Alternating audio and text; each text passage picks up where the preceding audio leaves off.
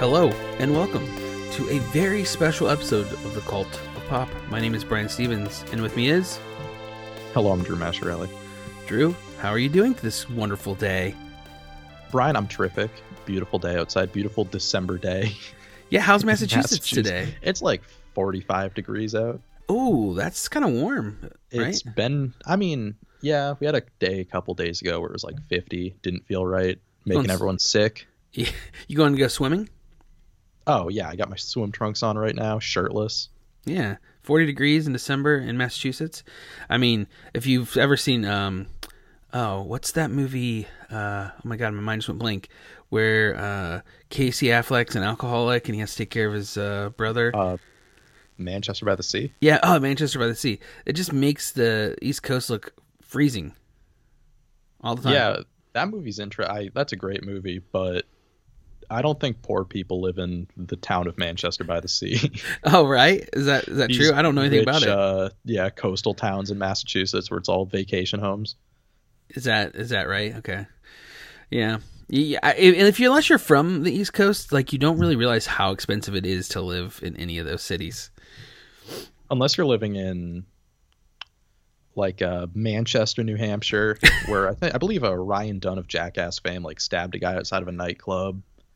Worcester, Massachusetts, greatest city on earth. Whoa, really? Okay. Absolutely not. We have I think Joyner Lucas is from Worcester.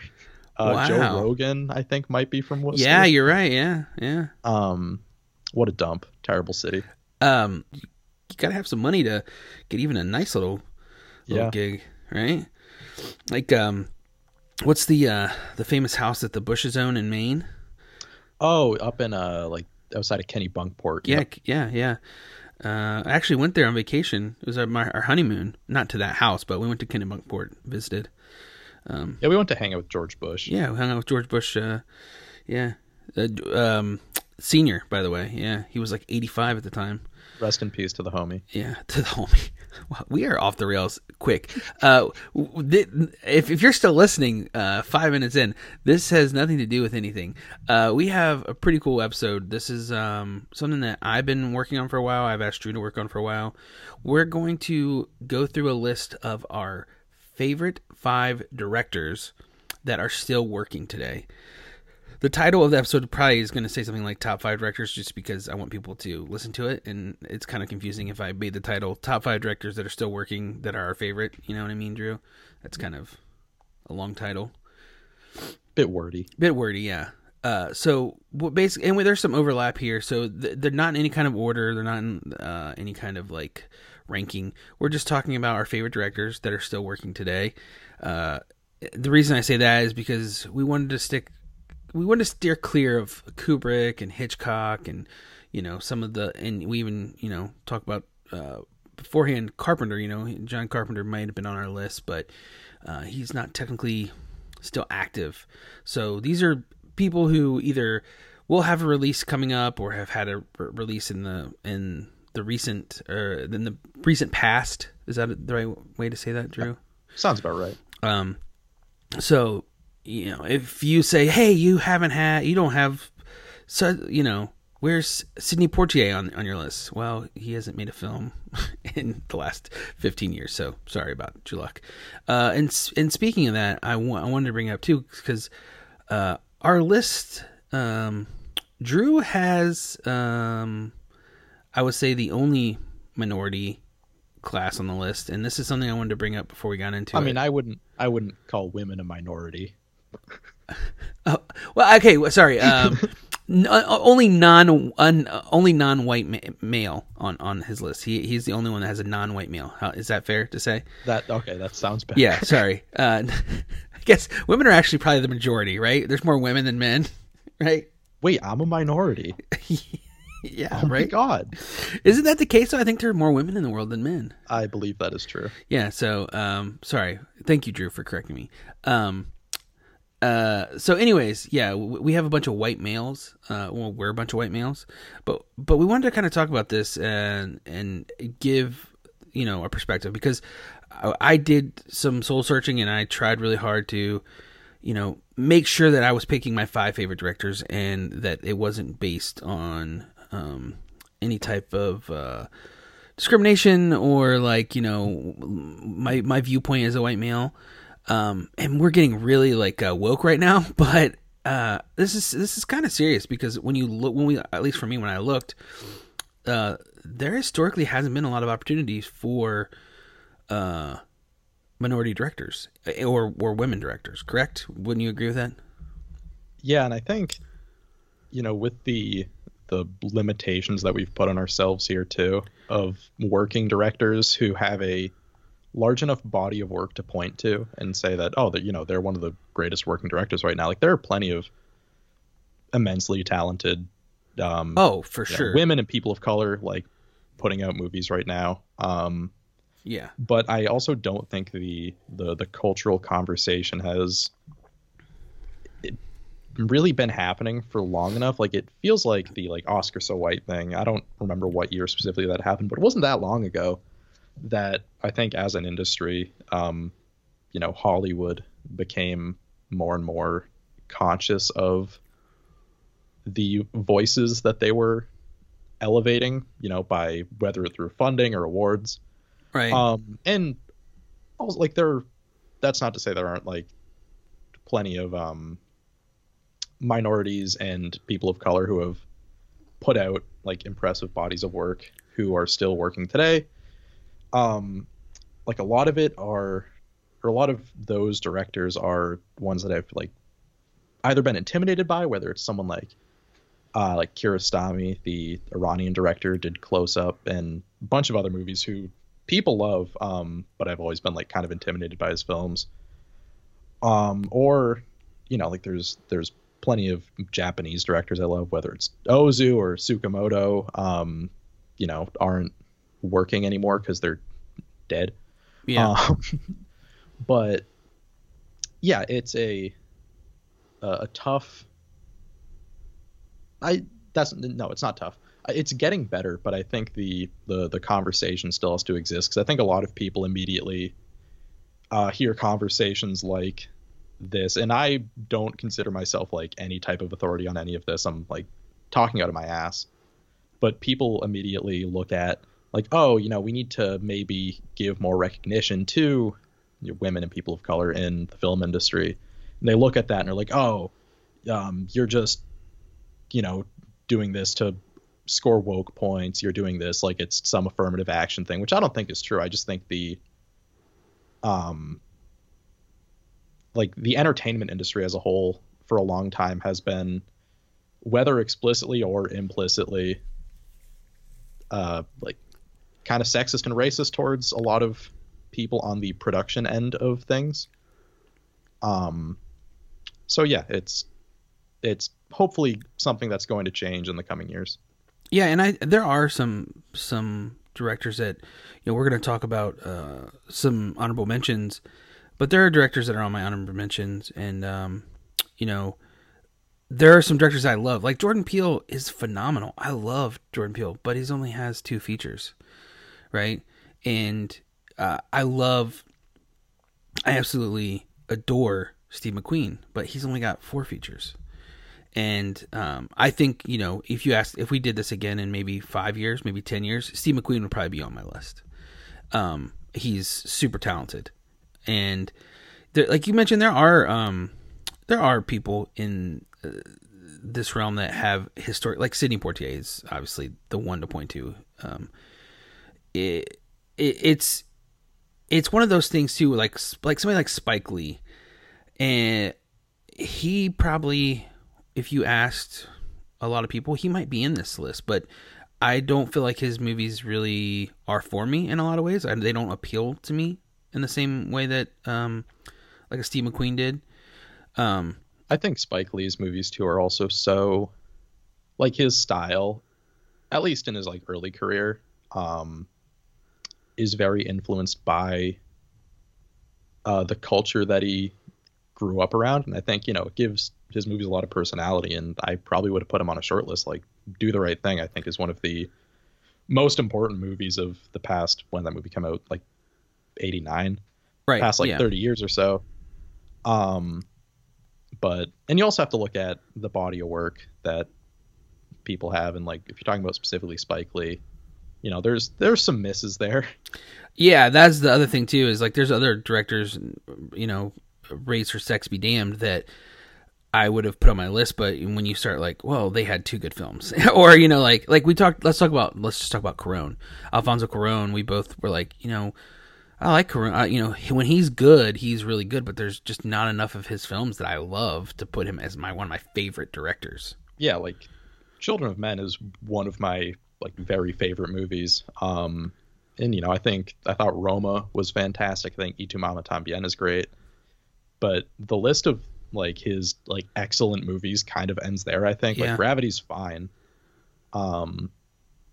but yeah, and the same thing is and this is just my opinion, but Catherine Bigelow is one of the best directors on this planet, and I love her. I honestly almost put her on there, like when I really got to her list of films, it's not.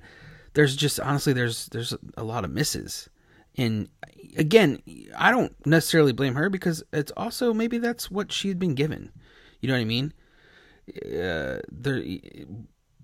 Women have a hard time getting great scripts to make, so and projects that they have a lot of creative control over. Exactly, yeah. I'm not, and so this is just. I'm just gonna. Catherine Bigelow is on my honorable mention, so I'm just gonna start with her real fast. Okay. But like, I love Near Dark. I don't know if you've ever seen Near Dark. I have not. It's considered a modern Western horror vampire movie with Bill Pullman and Bill Paxton. Sorry, Bill Paxton, and I love it. It's one of the best vampire movies ever made. Strange Days is also another film of hers from the mid 90s.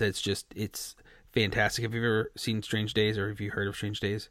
I have really only seen her like trilogy of like historic event, like Hurt Locker, Zero Dark 30, and Detroit are the only three I've seen. And I'm telling you're kind of missing out because I didn't really care for Detroit too much. I thought Zero Dark 30 was almost propaganda, but Hurt Locker is fabulous. I really liked Hurt Locker. I think that's like one of the only movies that Jeremy Renner's good in. And obviously Point Break is a classic. You should definitely see Point Break. But like K-19, terrible. K-19 The Widowmaker. I don't know if have you heard of that film? Yeah. It's not good. Blue Steel. You ever heard of Blue Steel? Not that one. People like this movie. It's, Jamie Lee Curtis. I'm not a fan. And then The Weight of Water, which was probably her worst movie. It's really bad. Sean Penn and Elizabeth Hurley. But you go through that list, and I would consider her one of the, she is a very effective director. She's very good at what she does. But it just, I just listed off almost all of her movies, and that just wasn't good enough to make my list. And, I could say the same thing about Carl Franklin. Are you familiar with Carl Franklin at all? I not really, no. So, honestly, I'm kind of new to the Carl Franklin party, which again is just a shame because he is a very talented director. Works a lot with Denzel Washington, but he's probably best known for Devil in the Blue Dress, which is a movie that I just watched this year for the first time, and I gave it a 5-star rating. It's neo-noir. It's fabulous. Denzel Washington playing a private detective. It's terrific. But he also did. He worked on the TV show The Pacific, which I feel like you're probably into that, right? You like? Yeah, I've seen that. Yeah, so he was a director on that. He's done a lot of TV shows recently, but famously, two movies that I think you would really enjoy and that you should try to check out if you can is Nowhere to Run, 1989 movie with David Carradine, really good. But One False Move is the one that is just terrific.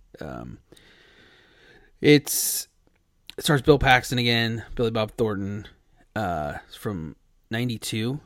It's about a drug deal and murder, and there's 3 criminals, and it's a detective / crime movie. Just check it out. I think you would really like it. That's one false move. I just wrote it down. Yeah. So he's a very talented director, but again, he hasn't had a lot of opportunities, and he hasn't made a movie since I think the last movie he made was 2013, maybe. 2013. He made a movie called Bless Me Ultima, which I haven't seen, and it's got a bunch of really nobody in it. But it's just the opportunity is not there, and this guy's a terrific director, and he's only made 9 films. But yeah, anyways, so let's. Is there anything else you want to say on this topic? No, I think we can move on to the lists. Yeah. So, is there any honorable mentions that you wanted to hit up before we start moving down the list? We got Cuarón.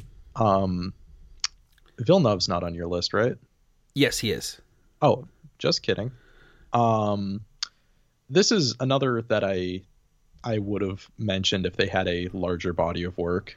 But I think of their short films that I've seen and their 2 features, I think like I will see anything the Safdies put out as long as they maintain the level of quality they have with Uncut Gems and Good Time.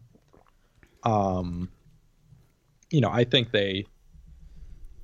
their style, I think, is just one of the most like exhilarating to watch. And they just have such an eye for building tension, but also kind of making these like, because you could watch either of those movies as just like a totally absurd dark comedy or just like a very serious crime drama. And I think they kind of play very well with that balance of like, this is so ridiculous and like everything that's happening is so insane, but it's somehow still completely emotionally investing, but also insanely stressful, and it'll make you pee your pants in the theater. So I absolutely adore those 2. I don't think that's a mystery to anyone who's heard me on here before, because I probably mentioned them a lot. Yeah, and I concur with everything you said. They're terrific directors, and again, I can't wait for them to build out their filmography. I believe their next project is an HBO show, I think. And that we should mention that too. Is like a lot of these directors now are moving towards television and Netflix because, well, obviously we know the film industry is struggling, but also like the opportunity to just get stuff made is easier. Mm-hmm. And tell a story, right? But yeah. Anyway, sorry. Go. I didn't mean to cut you off. Let's see. Other honorable mentions. I'll say. Yeah. No, I think that's what I got. Well, I wanted to mention 3 directors that aren't on my list, and they're not on yours. One is Guillermo del Toro, who I think is super talented, and there was a time when I was worried about Del Toro's career, because Crimson Peak era. Yeah, Crimson Peak era, and it was just like he felt like maybe he didn't have anything substantial left in his repertoire. Cronos, I don't know if you've ever seen Cronos, but Cronos and The Devil's Backbone are 2 movies that introduced me to him, and particularly The Devil's Backbone is it's really chilling. It's a chilling movie. I definitely recommend it. The Hellboy films obviously were fun, and same thing about Pacific Rim. I loved Pacific Rim when it came out. I was super into it. Not so much the second one, but Crimson Peak I was looking forward to because it seemed like the type of storytelling that Del Toro was going to totally succeed in. But man, that movie is just not good, and I rewatched it recently, and it falls flat on its face. But his 2 best films are, in my opinion, Pan's Labyrinth and The Shape of Water. And I know Shape of Water got a lot of crap because it won Best Picture, but that really is it's epic Hollywood storytelling, and I think he is a master at at visuals, one, he can work with the VX team and the special effects teams and the makeup people, and he gets all these things just perfect. If you look, his production design is like basically unrivaled. He has such an interesting eye for place and I don't know, just like aesthetic. And can shift from like, oh, here's something like kind of weird and gross like Pan's Labyrinth, and this like very nostalgic view of, you know, like Cold War era with Shape of Water. Yes, exactly. And so he's got a movie coming out supposedly next year. We'll see, called Nightmare Alley. Stars Bradley Cooper, Toni Collette, Cate Blanchett, Ron Perlman, Richard Jenkins, and Willem Dafoe. Just a huge cast. So I'm looking forward to that. I think maybe he's back. So Del Toro was on my short list, and then of course, you know, we didn't really. I was surprised that this didn't come up, and we have an email from Adam Etheridge as well that we're going to read later, where he gives us his 5 directors, but none of us really mentioned Tarantino, and I think he should be on this list because I think Tarantino is obviously an excellent director. I think he's a better writer than a director, but I still think he is a very valuable director, and I think most people would say that he would be on their list. Wouldn't you agree? I mean, don't you think that generally people would have probably put Tarantino on their list outside of us? Yeah, no, I think he has plenty of like great films. You're not a huge Tarantino fan, right? Not like, I've liked most of what I've seen of his. Like, I really liked, I think I like Hateful Eight more than most people. I thought Once Upon a Time in Hollywood was really great. Inglourious Basterds I think is good. But I think a lot of times they, at least for me, are like good despite being a Quentin Tarantino movie. I think a lot of his signature stylistic choices kind of overall like detract from his movies, for me at least, a little bit. Yeah, I'm with you. I definitely understand what you're saying. Like, there are other directors who I would have maybe like rather seen make Once Upon a Time in Hollywood that could have, and like, again, I think that's a great movie. But you know, he's an interesting one, and I like totally respect people for liking his work, like, because I do as well. Yeah. Just maybe not as much as other people, I guess. Yeah, and I'm the same way. Like, I think like I said, I think he's a better writer than he is a director. I think he loves to write one very specific word. What word is that, Drew? We'll talk about it off air. Okay. Yeah, I think that when it comes to his direction, it's kind of and maybe this comes from lack of editing, but it just seems like he likes to just keep shooting and shooting and shooting and shooting.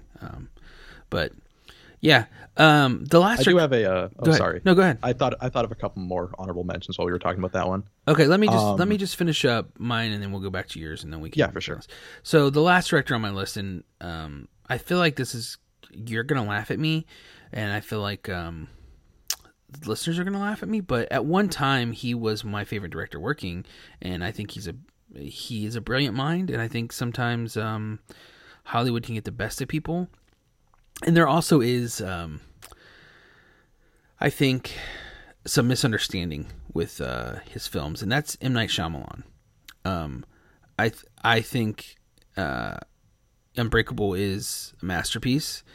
I think Signs is great, and obviously The Sixth Sense. I also think that people just didn't. He became known as the twist guy, and so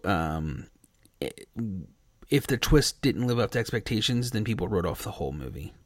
So a film like The Village or Lady in Water, or The Visit. The Visit is terrific, by the way. All those movies, I think, people just didn't really understand what he was trying to do because he pigeonholed himself, and he kind of became known as this jerk. And he was humbled by The Happening, which that movie, I don't know what to say about that movie, because that's probably the reason I kept him off the list the most. Is The Happening is just, I can't defend that movie. I can't. There's nothing I can say to defend that film. Didn't he do Avatar: The Last Airbender as well? Yes, and The Last Airbender as well, which literally killed probably $1 billion franchise. But you know, I loved Split. I thought that was a return. I know a lot of people didn't like Glass. I didn't love it as much as Split, but I definitely enjoyed it. I didn't think it was as terrible as it got turned out to be. But anyways, I think that he's talented, and I would love to see him just go back to his roots and continue to make movies that he cared about. And it seems that, honestly, you know, with a film like The Visit, maybe it's better off that he directs films that he doesn't write. I don't know. That's just me. Isn't he? I saw something the other day. It might have been on Twitter of him filming on a new movie. Oh, I don't know. Maybe yeah, that could be. I don't know. I believe that's what I saw. Oh, okay. Well, that's awesome. I'm always down for more M. Night Shyamalan. How do you feel about M. Night Shyamalan? You know, I haven't seen enough of his stuff to feel like I can really say one way or another. Like the popular opinion of M. Night Shyamalan is like, haha, Robot Chicken, what a twist. Yeah. That sketch that they did. Right. But yeah, you know, what have I seen? I've seen Glass. I've seen Split. Did I see The Visit? I think I did. And I think that's about it. And there just hasn't been anything in his backlog that I'm like, oh shit, I have to see. I feel like I should probably see Signs at some point. That seems like the one that most people are like, oh, that's his, like, you know, the masterpiece of like his career so far. But Unbreakable as well too. I think you should watch Unbreakable. Right. Now that I've seen the last two movies in that trilogy. Right. Which Unbreakable is probably the best one too. Yeah, I just, man, it's one of those, like I said, it's one of those cases where maybe Hollywood got to his head, and he was notoriously hard to work with and got put in director jail. And it was we forgot he did After Earth with Will Smith and oh right, Jaden Smith. So yeah, unfortunately the Happening was probably and The Last Airbender were probably they didn't quite put the nail in his coffin, but all right, Drew. He's had a resurgence a little bit, but I mean he has, and I think a lot of that because he went, like, you know, he first of all he went to Blumhouse, made The Visit, and that movie was really good. I really enjoyed it. I mean it wasn't plastered with M. Night Shyamalan's name all over it, so it didn't have the expectations of an M. Night Shyamalan film, you know. Mm-hmm. Yeah. So what you said you've thought of a couple of the directors that you wanted to. Yeah, I'll go through these pretty quickly. Okay. I'd feel bad if we didn't mention David Lynch. I guess the main reason he's not on my list is because I haven't seen enough of his work. Like, I've seen Twin Peaks, I've seen Blue Velvet, and a bunch of his like short films, because I was just going through. They had like a David Lynch like early career collection thing on the Criterion Channel, just like going through his like student films and stuff. But other than that, I think that might be it. Like, I'd be like a total asshat for being like, yeah, David Lynch is one of the greatest working directors, and having not seen like Mulholland Drive or Lost Highway. Yeah. Or like Eraserhead. But Yeah. you know, once I get around to those, which I do plan on doing, because I, you know, really, really enjoy Twin Peaks. I think Blue Velvet is also very Twin Peaks feeling. But I mean, I've also seen Fire Walk with Me, but that I just lump in with Twin Peaks. Yeah. And I think he has such an interesting like perspective on like small town life and the stuff that he kind of like the darkness that he pries up underneath. And he's such a good character writer too. Like, there's not a single like side character in Twin Peaks that's like, oh, here's the boring guy that we hate to be around, because they're all so quirky and weird, but Yeah. it's like easy to buy into, I think. Like how strange all these people are. I think that's probably his best asset. I totally agree with you. Which I think in like with Twin Peaks: The Return, I feel like it's missing a little bit of like the folksy charm that the first two seasons of Twin Peaks have. And even though like the middle of the second season gets pretty dry just because he was away from it, like the world that he created was strong enough to sustain it. Yeah, for sure. Others, this is maybe going to seem like a joke answer, but I feel like we've accepted our love for him on this show. Paul W.S. Anderson. Yes. I did not see this coming, but yes. This is not ironic. The more I think about, I think it's the subtitles in the Resident Evil movies are so stupid. The fifth Resident Evil movie, the second to last one, yes, might be just like one of the greatest action blockbuster movies ever made. And I've recommended it to people, saying that, be like, you don't have to watch the other ones. Just watch the fifth Resident Evil movie. You'll have a great time. Yeah. And yeah, I think he is definitely very conscious of how his movies appear and that they're not like meant to be treated like high art. And I think a lot of other action directors, I'm not going to like shit on anything too specific, but like people should talk about Resident Evil 5 the way they talk about Mission Impossible Fallout being like one of the most exhilarating action experiences. Like Res Evil 5 is awesome. Can't wait for Monster Hunter. Yeah, I definitely agree with that. He's just a grown-up child like smashing action figures together, and he really understands CG. He was like an early pioneer of that. For sure. So.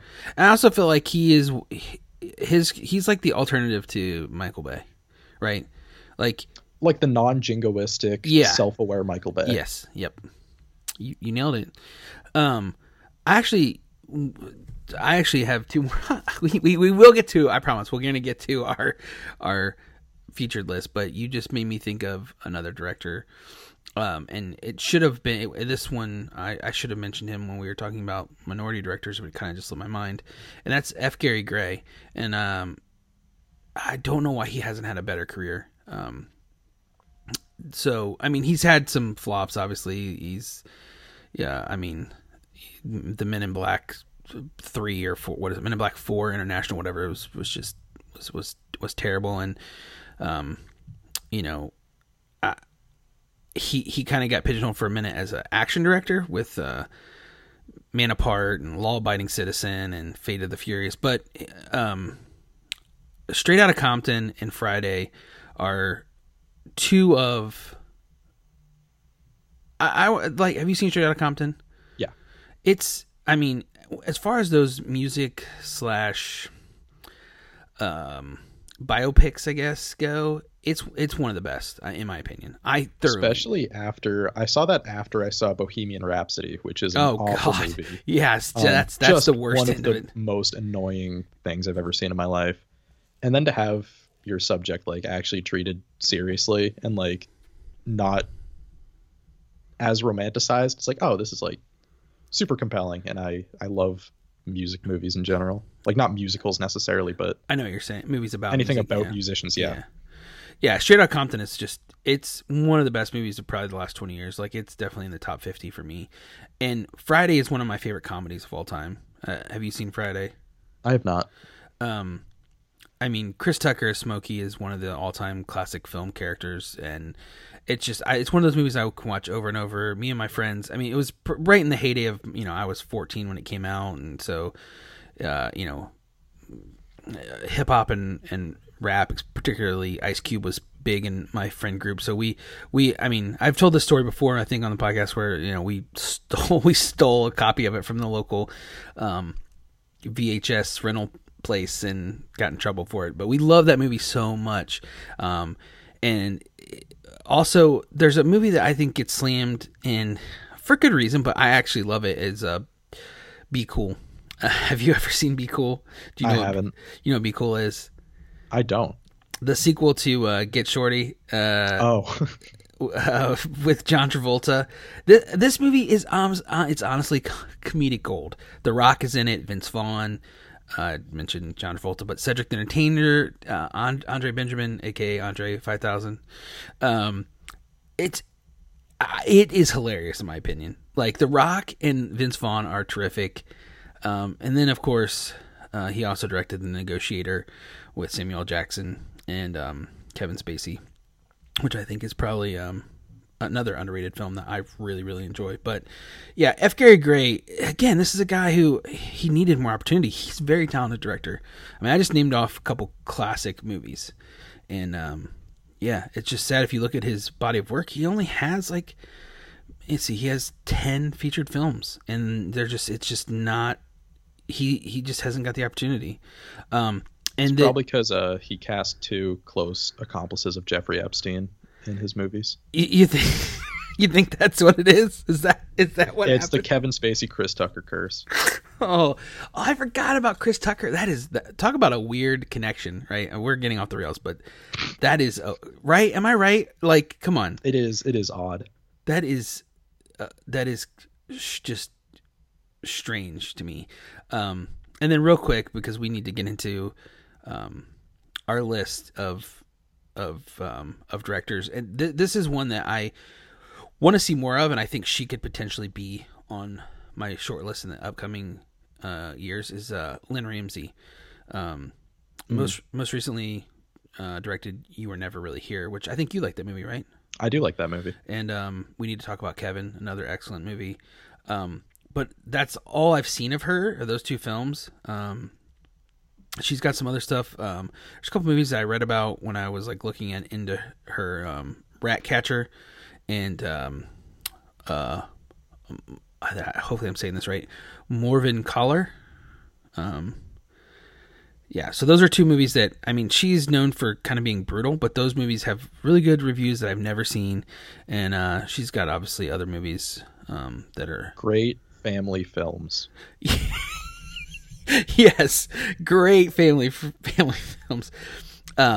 You would not like. I think Lynn Ramsey. Like, if you associated, like, if you didn't know that it was a woman and you didn't know the name, and you watch these films, you would be like, oh, they must be an acolyte of like of the School Shooting Factory.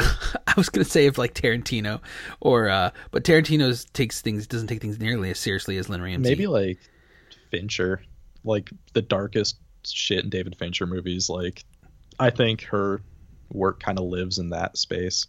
Like, we need to talk about Kevin as like one of the yuckiest movie watching experiences I've ever had. Like, I just felt like shit after watching that. Yeah. And real quick, 2 other. I'm sorry, I know, but I feel like we should cover this quickly.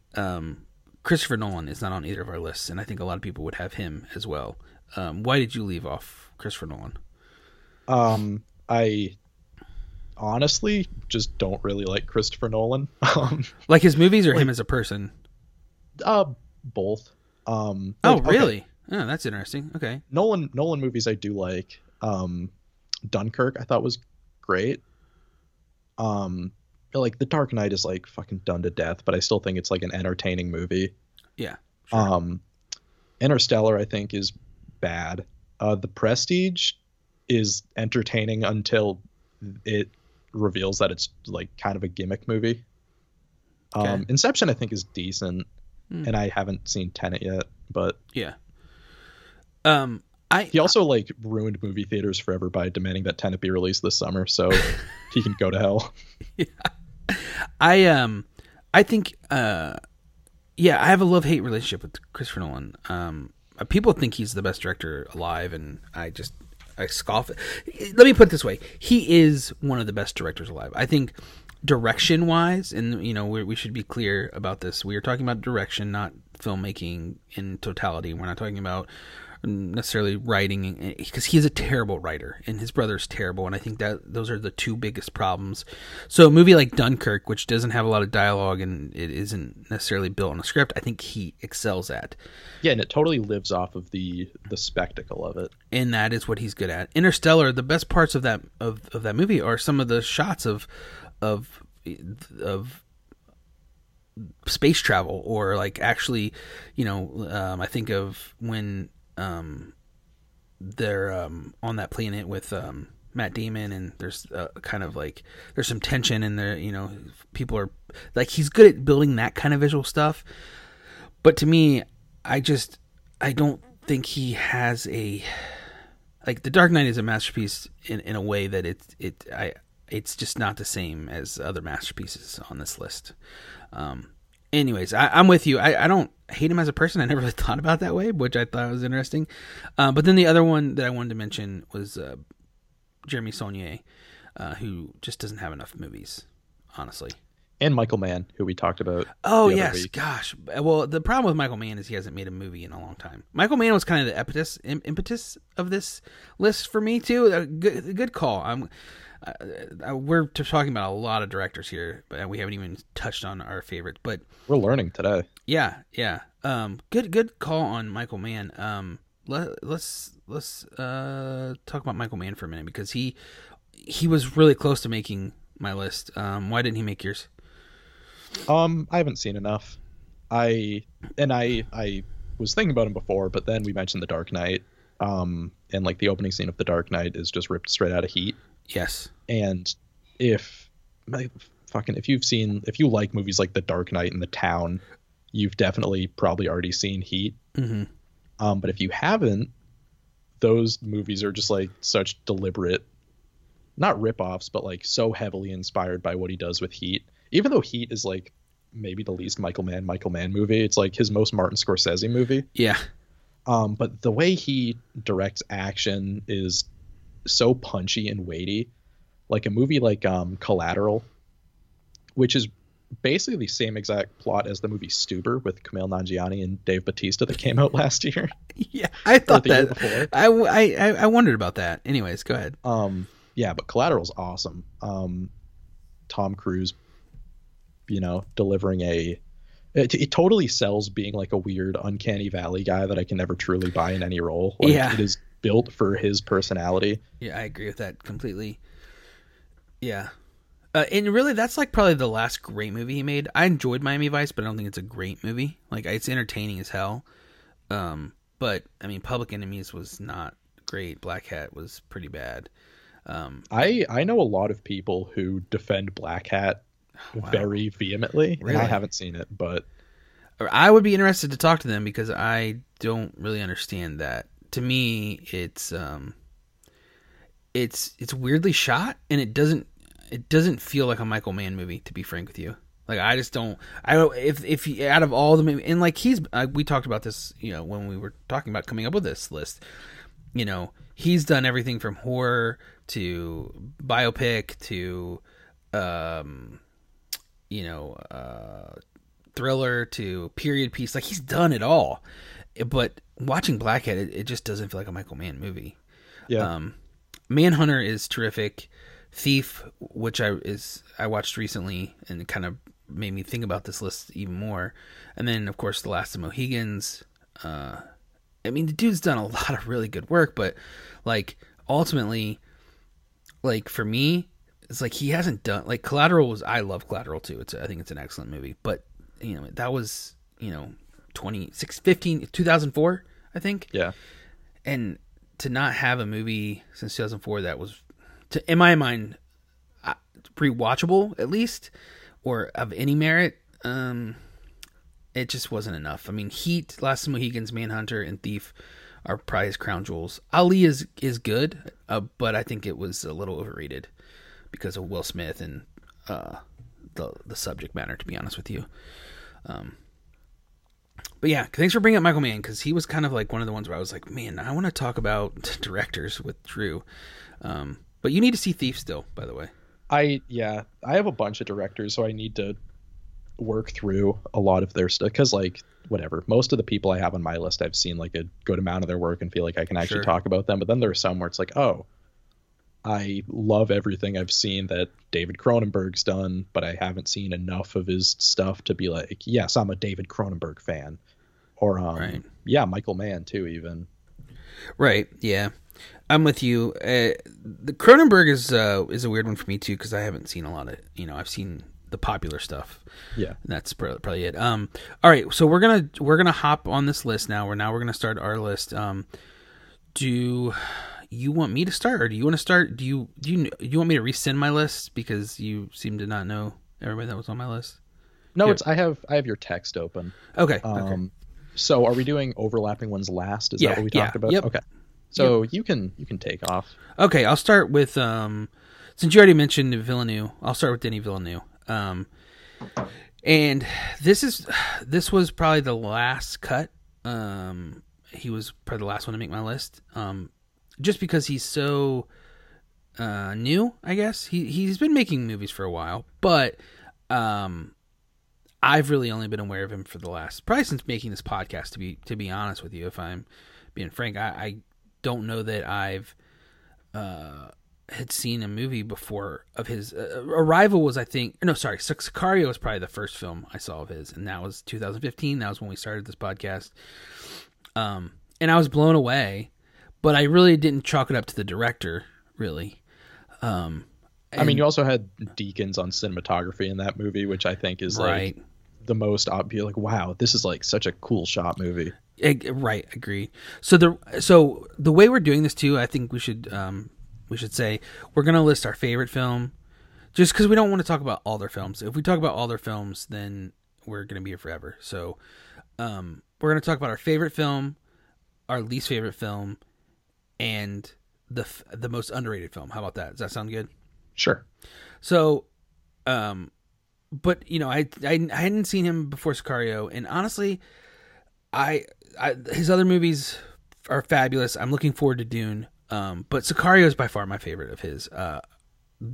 You know, I could go in forever about Arrival and Blade Runner and how gorgeous they are, but Sicario to me is the epitome of his directing style. It's intense, it's well thought out. The characters are terrific.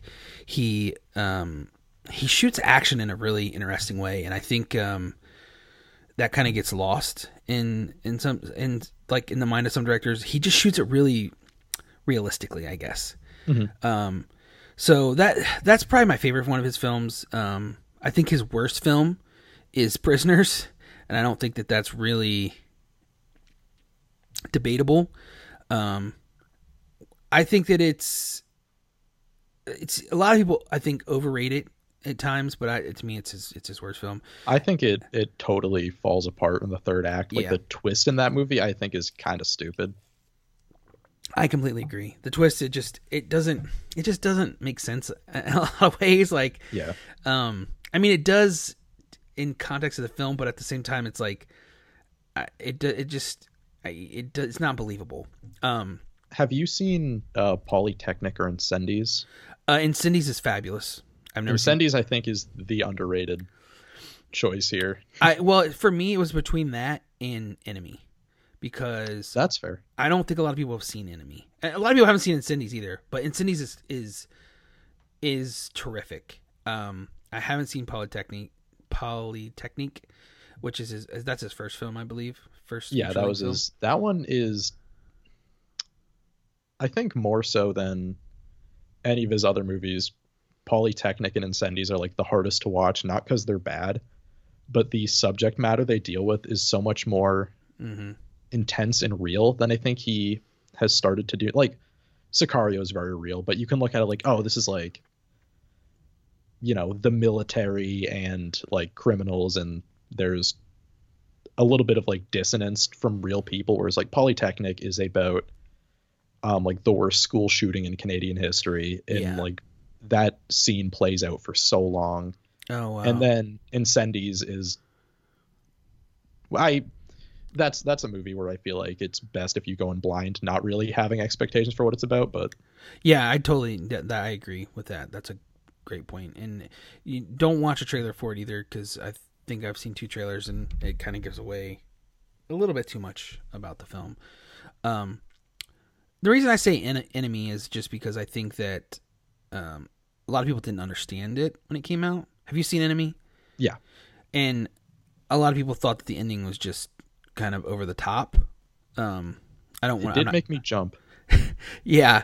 But I think, I went on a deep dive after I watched this movie. I was like watching video essays on YouTube about it, and I just think that it's a really, really, really deep film about love and marriage, and it's something that, like, as a married human being, I can appreciate it. And just the duality of man, honestly, the good and bad.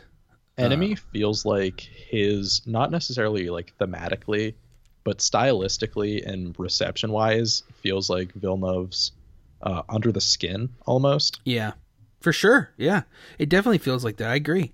Yeah, that's a good comparison. So my favorite is Sicario. Least favorite is Prisoners.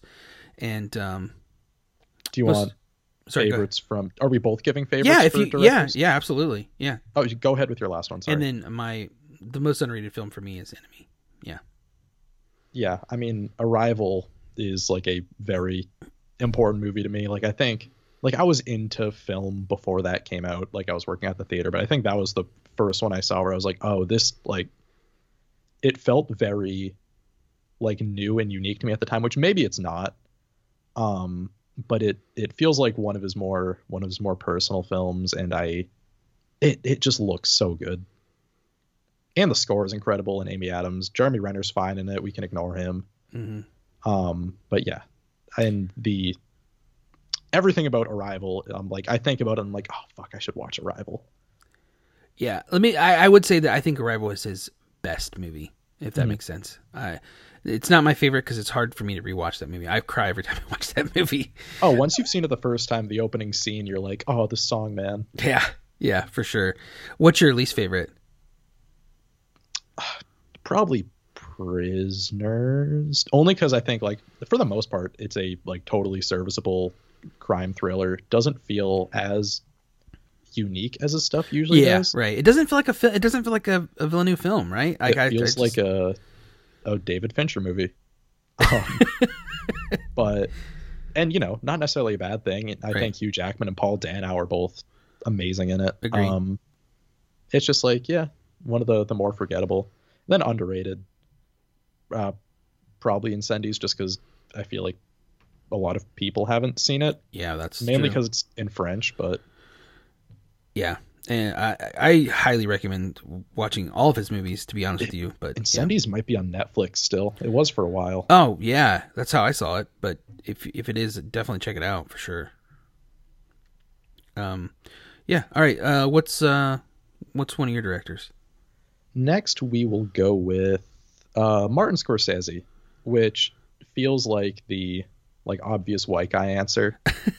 And I am fully aware of that, but you look at Martin Scorsese's body of work and the different, because I feel like when people talk about Martin Scorsese, they are very focused on Goodfellas, Casino, Wolf of Wall Street, and I guess now The Irishman. But there's another collection on Criterion Channel right now of a lot of his early documentaries. Yeah, people forget about those. Italian American is I've talked about D.A. Pennebaker on here before. He did War Room and Don't Look Back, the Bob Dylan movie documentary.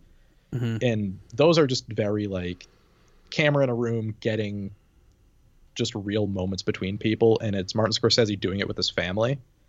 And there's such an interesting moment in it when his father is arguing with his mom. He's like, oh, you're not acting like how you normally do. And it's such a weird deconstruction of what performance means, but it's just his family arguing. But he's so selective with the things that he shows. I'm not saying that's my favorite Martin Scorsese movie, but he has even his most grandiose stories. The Irishman is a massive sprawling movie, but it is so specific and personal at the same time. It's dealing with all these different times in history and different eras in this guy's life. But it's all building toward this very quiet, sad, kind of cold ending, which I think he does incredibly well. Controversial pick for favorite, I will fully aware of that, is probably After Hours. Have you seen After Hours? I have not, and that kind of shocked me that you just said, wow, interesting. Now I'm gonna have to watch it. Okay. After Hours is, and I'm bringing up the Safdies again, the poster for Good Time is a direct homage to After Hours. After Hours is, I saw it after I saw Good Time. Clearly such a very heavy influence on the Safdies, and I think they're probably fully willing to admit that. Martin Scorsese was an executive producer on Uncut Gems. Yeah. But I think my favorite kind of movie is like, oh, here's a guy having the shittiest night ever. Yeah. And it is very much that, and it is very funny, which is like Martin Scorsese does have an eye for comedy and just like writes dialogue that is like very entertaining and well done. But yeah, maybe that's a better pick for underrated. But if I had to watch a Martin Scorsese movie right now, it'd be After Hours. Underrated, I'll say Italian American. There's also, I think it's called American Boy, which is another short. Neither of them are like fully feature length. I think Italian American's like 45 minutes long. So like pretty easy to sit down and watch. And I forget. Shit, I should have written this down. Another documentary he did where he's just like interviewing this guy about his life, and it's this almost like bringing up the Safdies again. The scene in Good Time where they get the wrong guy from the hospital and he's just being like, oh yeah, and we were like selling acid. I'm just like recounting this story, and it's really just like an hour long of this guy in a living room talking to Martin Scorsese, and Martin Scorsese is on camera and it just like kind of sitting down having this conversation, and is so deliberate with how he's kind of steering this guy who's like a very good storyteller, but giving him just like very subtle cues to like move along if he's rambling on something, or like get different emotions out of him. It's really fascinating, and I think shows how good he is at highlighting these like little human moments amidst these like ridiculous bombastic like crime stories. Worst is a difficult one for him, honestly. Shit, man. I guess, and this is not worst overall, because I don't think I've seen a Martin Scorsese movie that I was like, oh, that was bad. But of like the trilogy of Wolf of Wall Street, Casino, and Goodfellas, maybe the worst of those three is Goodfellas, maybe? Interesting. That's an interesting take. It's very controversial, I'll say that. And again, I love Goodfellas. I'm a white guy, but it like maybe. So have you seen Bringing Out the Dead or? Not that. No. I'm just thinking of like some of his movies that were like Alice Doesn't Live Here Anymore is really good. That's another, like, his early career is a lot different than his late career, because I think he kind of found like where he exists as an older established director. Yeah, I will even say like there's three phases of his career, because his early career, and then the 90s, and then even his late, like you look at something like Silence and Irishman, like so contemplative and almost like meditative. Yeah. And we were talking before the show about him doing a Devil in the White City movie. And listen, I'm not trying to speculate about anyone's life here, but Martin Scorsese is a very old man. Yes. And I think as a last feature, The Irishman is such like a poetic closer. It really is. Yeah. Yeah, I agree. And I'm not wishing ill on Martin Scorsese. That'll be a celebrity death that actually rocks me. Are you sure? Because it sounds like it. I'm praying for it. I'm praying for Martin Scorsese to die. No. But yeah, that's what I gotta say about Marty.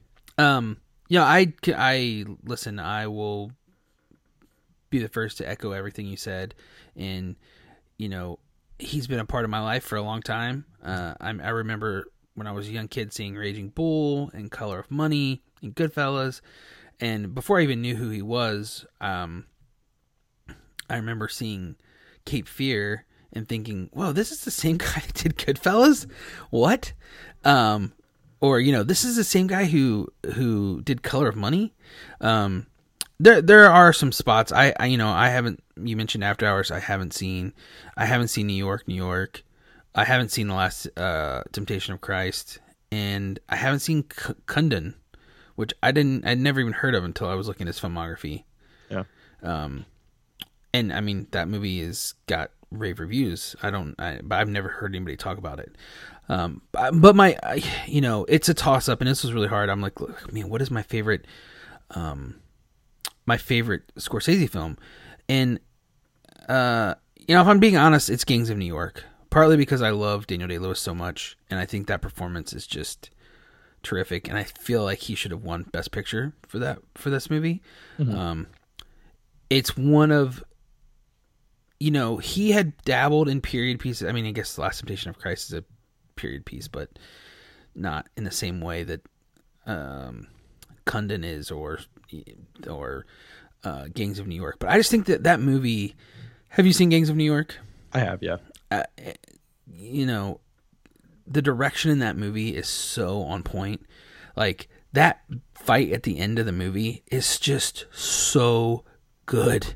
It's so good. And, Cameron Diaz is terrible in this movie. And that was what, basically people talk about how good Daniel Day-Lewis is and how bad Cameron Diaz is when they talk about this movie. But it's just my favorite. I can rewatch it anytime. I love it. Goodfellas is another one that I can rewatch anytime. In the same with Wolf of Wall Street, which I think, to me, his worst movie is Bring Out the Dead. I remember being excited for that movie when it came out, and it just, maybe I should rewatch it. I don't think I've seen it in probably 15 years, but it was just really weird. It's a weird movie. And it's weird. It's a weird Scorsese. You would watch that movie in a vacuum and never know that Martin Scorsese directed it. It doesn't feel like a Scorsese. Kind of like Hugo. Hugo's worse than Goodfellas. I feel bad about putting Goodfellas as my pick for worst because I don't believe that at all. Hey, it's your choice. These are opinions. I don't know what my opinion is on his worst. I need to watch the bad ones. And I think The Aviator probably is in there too, because I didn't really care for The Aviator as much as other people. But the one that I think is most underrated, and it's a movie that I love, and that's The Color of Money. I mentioned it earlier. It's got Paul Newman and Tom Cruise. Tom Cruise in his heyday. John Turturro is in this movie as a pool shark. This movie, it's a sequel to The Hustler, but it has one of the all-time best like featured song. Like, what's it called when a song is like made for the movie? Like it's like an original song. Yeah, I love the music in this movie. It made me want to play pool, honestly. And Paul Newman, this is just classic Paul Newman. If you haven't seen The Color of Money, I highly recommend watching it. Martin Scorsese is the master of making you want to get a job that's not legal. Right? Yes. It's like, oh, I'd love to run a shitty, like, scammy casino. I'd love to be a gangster. I wish I was Irish. Yeah, exactly. And you'd love to be a pool shark. Have you seen Color of Money? I haven't. If you love Scorsese, it doesn't feel like a Scorsese film in a lot of ways, but it's just so well directed and it's so fun. To me, it's just a fun movie. Same with After Hours, which I think is just like such a watchable. It's like a tight 90 minutes. It's like very quickly plotted because it has like, it's only covering a night. That's I already said it was my favorite, but everyone check that one out because it's ignored. Yeah. And I'm just gonna say it. If you like soundtracks, the Color of Money soundtrack is just phenomenal. I'm just gonna go through some of the titles on this, right? Don Henley, Who Owns This Place? Robert Palmer, Let Yourself In. B.B. King, Standing on the Edge of Love. Warren Zevon, which you'll know, Werewolves of London is on this. Classic. Yeah. And then of course the actual Color of Money song, which I'm trying to, it says Robbie Robertson but I thought, for some reason I thought it was someone else. But anyways, that song is phenomenal. Great soundtrack. Yeah, great choice with Martin Scorsese. I mean, I think it's easy. People like to, for whatever reason, people like to shit on Scorsese, and I don't get it, because every one of his movies is made with passion and love. And he's like, he gets coupled in with like Nolan and Tarantino as like, these are the white guy directors. Yeah. But Martin Scorsese has also done so much for, if you want to talk about a guy who's been like working forever to include different voices in Hollywood, like his World Cinema Project. Oh, like he's right. been doing that for a while and clearly cares so much about other people's perspectives on things. And yeah, he's one of the best. And I think one of the last like old Hollywood people who just seems like a genuine person. Like Martin Scorsese comes across as human, which I don't think a lot of them do. Yeah, for sure. Yeah, and just again, all of his work is so personal yet like ridiculous and crazy, and one of the best. Not a hot take, but no, it's not a hot take. But putting him on your list, I think, was brave. How about that? You're a brave man for putting him on your list. Because I'm gonna get called a white guy in the replies. That's right. All right, so we'll go with John Linkletter for me, which I think, in a way, is probably. Would you say you were surprised that I put him on my list? No, it makes sense for you, I think. Okay, yeah, I think when I started looking at like my favorite directors, I didn't realize how much I loved John Linkletter until Everybody Wants Some came out, and then it was like I realized, like, man, this guy makes movies for me. You mean Richard Linklater, right? Oh, what did I say? John? I said John Linklater. You said John twice. First, I thought it was a slip up. No, it was a slip up. It's Richard Linklater, definitely Richard Linklater. Oh, yeah, leave it to Brian. Richard Linklater. I think didn't I text you John Linklater? I think you just texted me Linklater. Okay, well, it's Richard Linklater, not John Linklater. Richard Linklater. Yes, sorry. I would say Everybody Wants Some was probably the reason the moment I was like, oh, I love his filmmaking and his style. And it's easy to talk about the Before trilogy, and I think those are probably considered his best films. But, for me, I think my favorite film of his, and, again, everybody was probably going to say Dazed and Confused, but for me, my favorite film of his is Boyhood. And I think it's one of those movies that when I watched it in theater, I understand why people hated it. I understand why people didn't get it. But what an incredible achievement that film is, and just from a directing standpoint, and to have a vision that takes place over a decade, 12 years, I guess. To me, it's not necessarily a masterpiece in filmmaking, but I think that it is an accomplishment that unlike anything we've ever seen. And it's highly rewatchable, and I relate to the character in a lot of ways, not because my parents are still together. I had a pretty easy life. I wasn't shuffled around, but I have a really close friend that I think resembles this life, and it was like weird watching it, and I recognized some of the trauma and the issues that this kid went through. And my friend is now super successful, even though he didn't have the best home life, and he struggled with divorced parents. But yeah, I really, really like Boyhood, and I think that it's probably my favorite film of his. My least favorite film of his this is easy. It's the remake of Bad News Bears. I'll never understand why he made this film. It didn't need to be remade. I get it. He loved it probably when he was growing up, or I don't know. I don't know why he would. It's baffling a choice for him. There's not much else to say about it. It's a bad movie. It's a bad choice. It's not good. And then probably the most underrated movie, I could pick a lot of, because I think a lot of people forget. They think of him as, like I said, the Before trilogy and Dazed and Confused, and that's what people know of Richard Linklater. But probably, in my opinion, his most underrated. Man, I'm gonna just say it's probably Last Flag Flying, just because a lot of people haven't seen it. And that was the Amazon one, right? Yep, with Steve Carell, Bryan Cranston, and Lawrence Fishburne. This movie, it is powerful, And I just, that's all I'm going to say about it. If you haven't seen it, watch it. It's, Carell and Fishburne and Cranston are just, I could watch them on screen all day. And it's a really moving film. And it's man,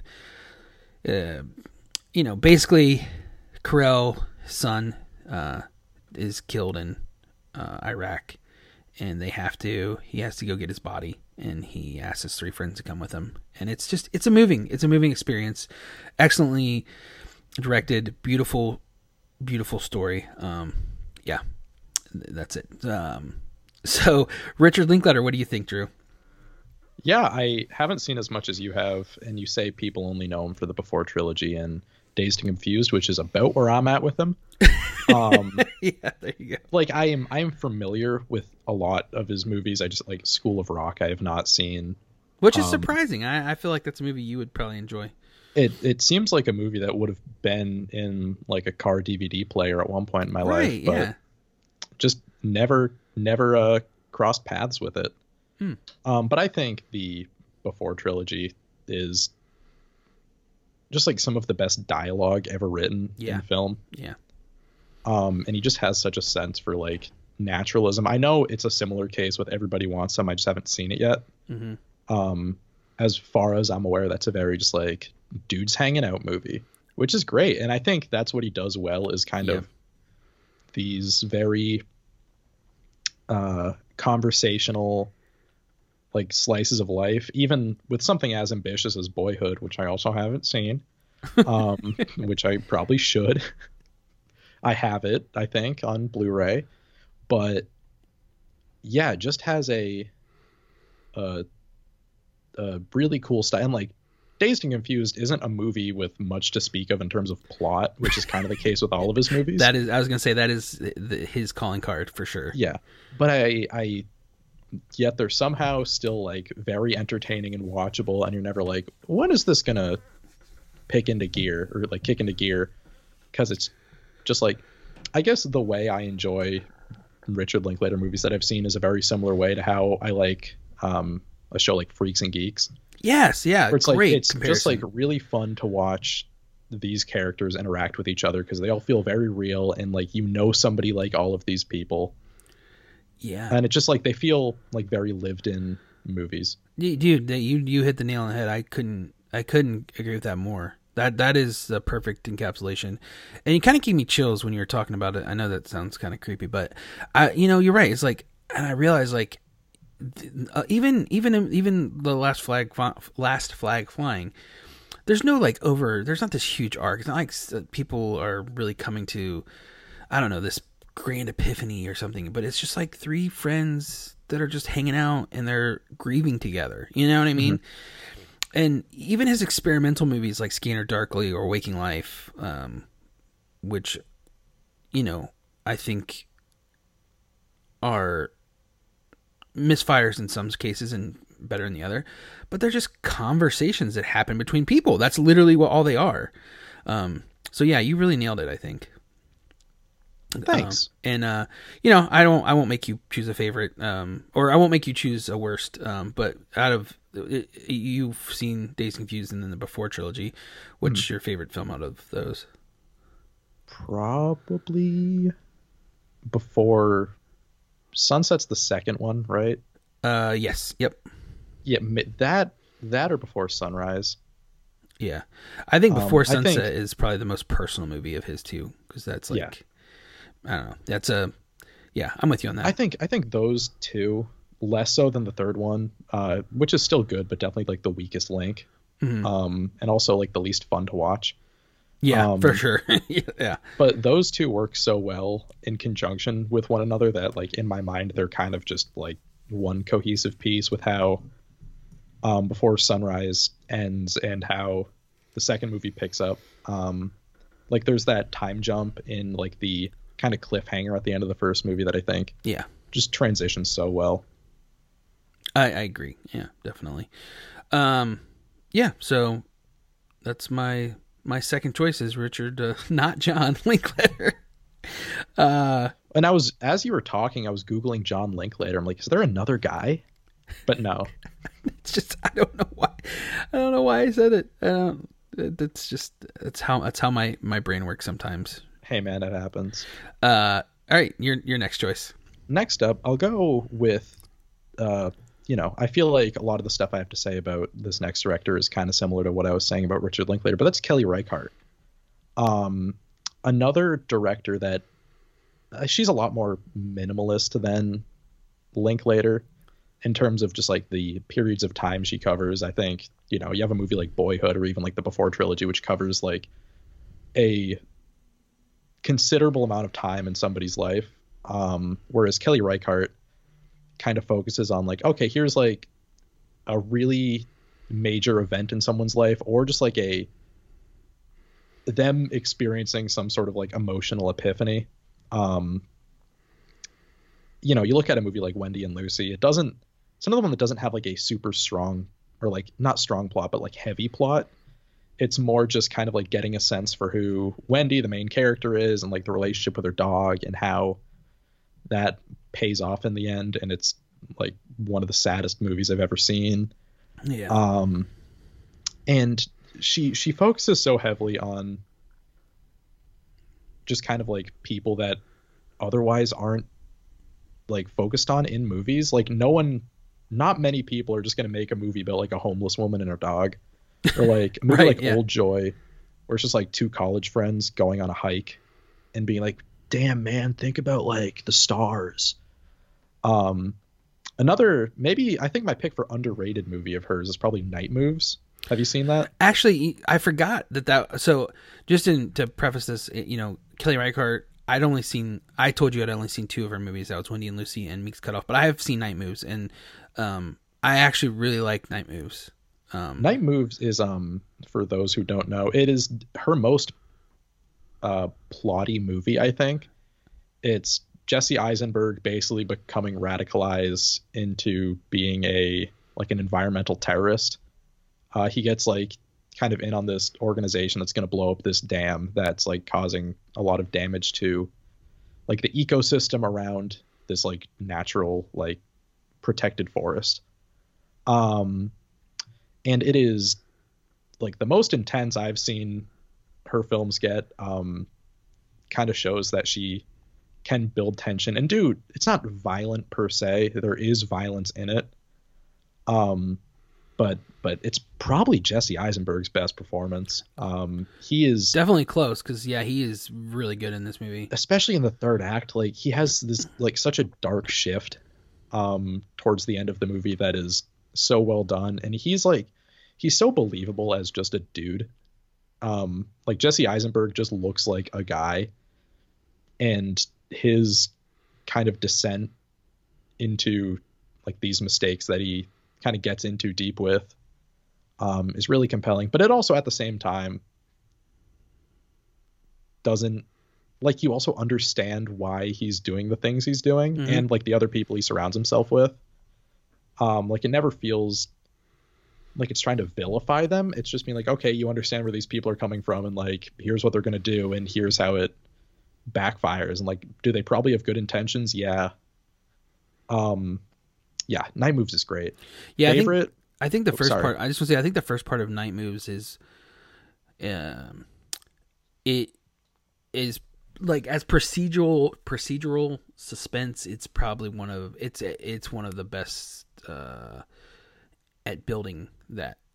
The first part of that movie is just full on suspense. Mm-hmm. And I don't mean that like that can sometimes be like a pejorative, and I mean that like in a good way. Like it is edge your seat, kind of like, where is this going? Like what choices is he going to make? I think Peter Skarsgård in that movie is fabulous as well. Right. Yeah. But yeah. Anyway, sorry. Go on. Yeah. And so then I've already talked about both of these, but favorite movie I've seen of hers, Wendy and Lucy.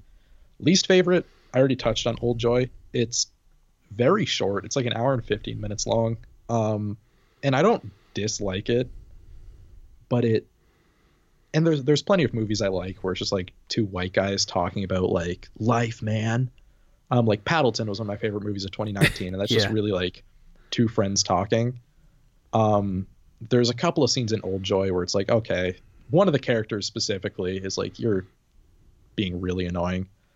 But it's also not bad, and I'm gonna stick that as the worst that I've seen, though. Haven't seen First Cow yet. Excited to. I've heard mixed to positive things about it. I didn't really start to hear people like really throwing any criticism towards it until recently. But, you know, Meek's Cutoff, great. Certain Women, great. So yeah, Kelly Reichardt. Yeah, I've only seen 3 of her movies, so I don't think. I mean, it's fair of me to. I think you're right as far as Night Moves being underrated, because I forgot that was even one of her movies. Because it is like the least Kelly Reichardt movie that I've seen that she's done. But I loved Meek's Cutoff though, but part of that is because I love westerns, and I love slow building movies too. But that movie's so interesting too, because like it's rated G. Like it's rated G. I didn't know that. I'm 95% sure. Wow. How is that? Oh no, it's PG. Never mind. Even that is surprising. PG. Wow. Yeah. Just the tension in that movie, I would think would give it a higher rating than that. But I guess there's not really. Oh, interesting. I did not know that. But she's a very patient storyteller, and that's from the 3 movies I've seen. I like Wendy and Lucy probably the least, but that's probably just because, and it's not like it's like you with Goodfellas. It's not like it's a bad movie. It's just, I don't know. Anytime there's dogs in danger, like, that movie especially wrecked me, because I watched it not that recently after, but like relatively close to, because we had a dog named Lucy who passed away. Oh God. But yeah, no, Wendy and Lucy is like, what a picture. What a picture. Okay. Well, anything else you want to say about Kelly Reichardt, which I think is a perfect Drew Mascherelli pick, because I know you loved her. We talked about that when we talked about our anticipated movies, and you were really anticipating First Cow. Yeah, I just haven't I was hoping to be able to see it in the theater in some capacity, but that's not going to happen. Yeah. Cool. It's out on Blu-ray now, but yeah, I think the only one, I think Certain Women and Meek's Cutoff might be on Amazon. I think Night Moves is on Netflix. That's where I saw it like a year and a half ago. So yeah. You know, take that with a grain of salt. But if you're going to start with one, I think Night Moves is like, not that any of them are inaccessible, but a lot of her movies could come across as like maybe dry to some people. But if you're looking for one to pick out of this bunch, I think Night Moves is probably like the most widely accessible one. Wendy and Lucy I also think is like not hard to get into, but Old Joy and Meek's Cutoff I think might be tougher. Yeah. So just like recommend to somebody, be like, you need to watch this movie about like pioneers just kind of walking. Yeah, right. Yeah, good point. But it's great and like super compelling. So and it's like PG. Wow. So I have one more director, you have one more director that aren't on both of our lists, and then we'll talk about our the overlap here. So I'm interested to talk about this director because I don't. You kind of said something pejorative about him earlier, and that's David Fincher. So David Fincher. Oh no, I wasn't being okay. You're safe. Okay. David Fincher is, in my opinion, he's one of the best directors working, and So I listened to a podcast about him. It was the Big Picture Show, did like a breakdown, the ranking his works, and they even like went into like ranking his commercials and music videos and stuff like that. I want to. So Monk, his latest film came out, I think this week or last week, and I wanted to.